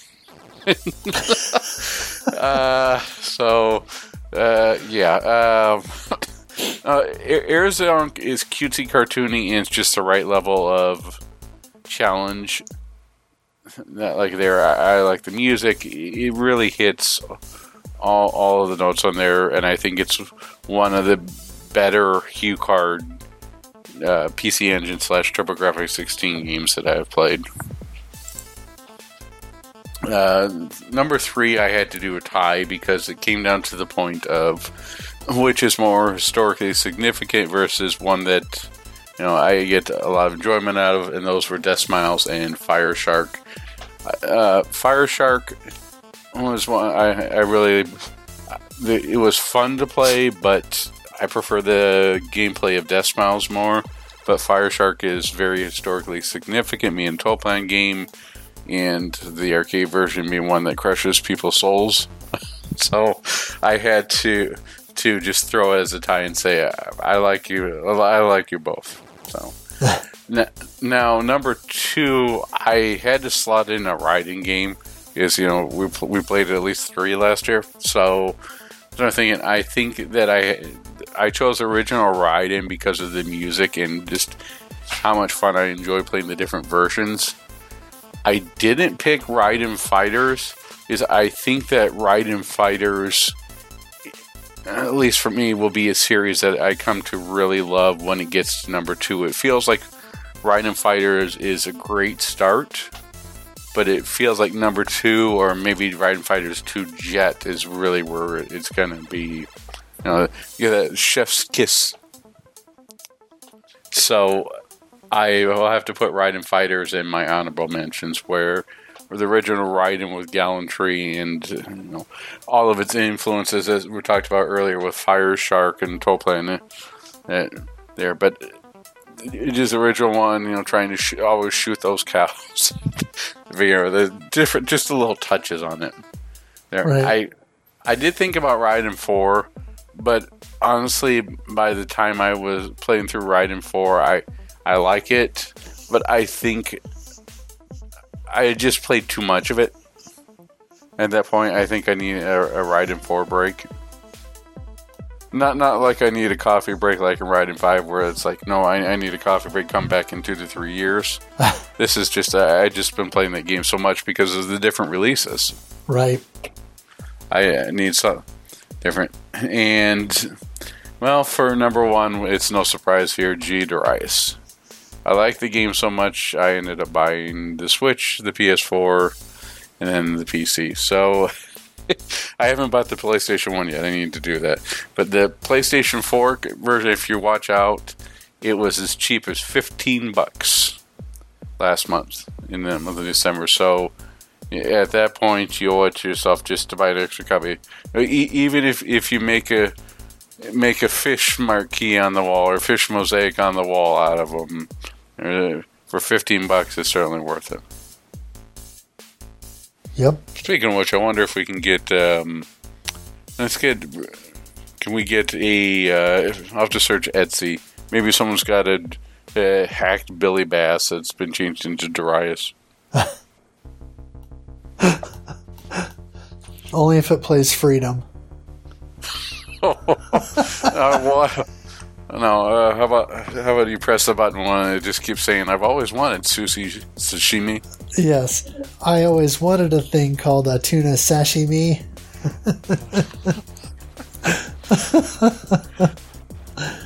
All right. Or in G. Darius mode, hit the button and have the fish, Billy Bass, turn and look at you and say, "Meditation." Oh, jeez. All right, so let's talk about what's coming next. Currently, it's January 2023, and we are, like AC/DC, back in black, playing Metal Black. Now, this is one that had always interested me, but I didn't have time to play much of it, so I'm currently playing Arcade Archives, and I'm going to try out the Saturn version. The Saturn version, I looked at it yesterday, and I have all sorts of Saturn RAM cards, but I thought I saw it say 1 meg RAM card. Maybe I misread that. Do you know if it requires a RAM card? I don't think it requires a RAM card, and I certainly can't think of any reason that it would even use one. Maybe it makes use of if you have it. It's one of those things. Huh. That's a I'll have good to look question. at. Maybe I misread the thing. And then in February 2023, here we are going to be playing our first Touhou game, Touhou 8 Imperishable Night. Yeah. And I just got that going on my PC and messed with it for a few minutes earlier. So I will be ready to go. Yeah, surprisingly for something that... Well, what was that made on? That was made for like Windows 2000 and maybe XP. It runs pretty well on a modern PC. It does, yeah.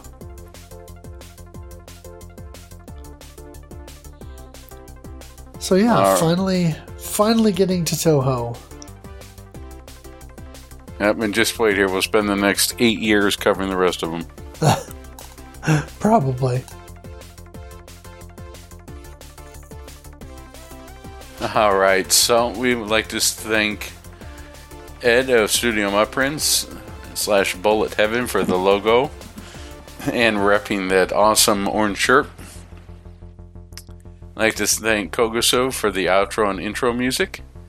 I'd like to thank everyone at the Press Playcast and the Collector's Cast. I'd like to thank Metafro for streaming, watching the Shmup Club of the game, and the Parrot Dogs, always entertaining. And like to thank DJ Psycho M1 for helping to spread the good word of the Shmup. Yeah, with the December to Remember Shmup event, that was pretty cool. Up, and his Shmup of the Year was Metal Black. Indeed.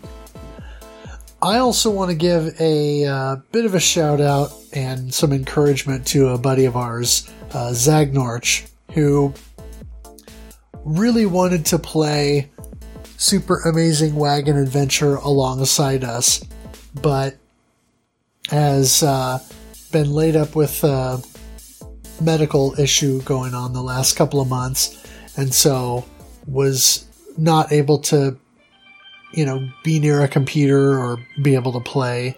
And so just a word of encouragement to Zagnorch, and I hope he feels better and is back on his feet soon and can finally, get home and play this game. Yeah, I hope you feel better, Zaggy. And Zag has helped me out quite a bit, and I'm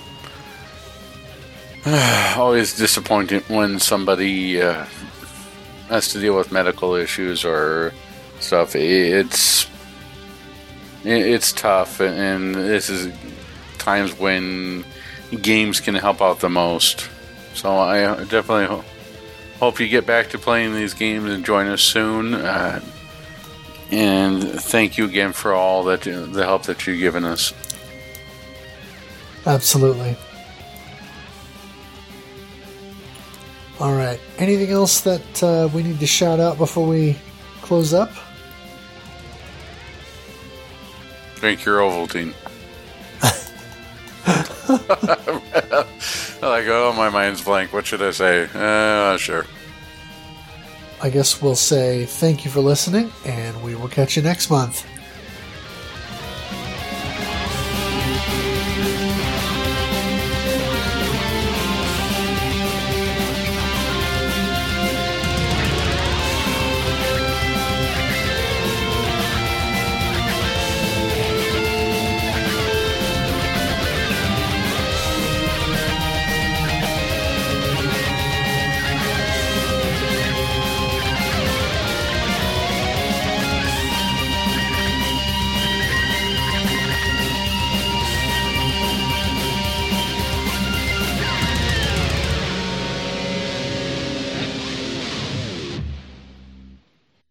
Mattel Electronics presents B-17 Bomber.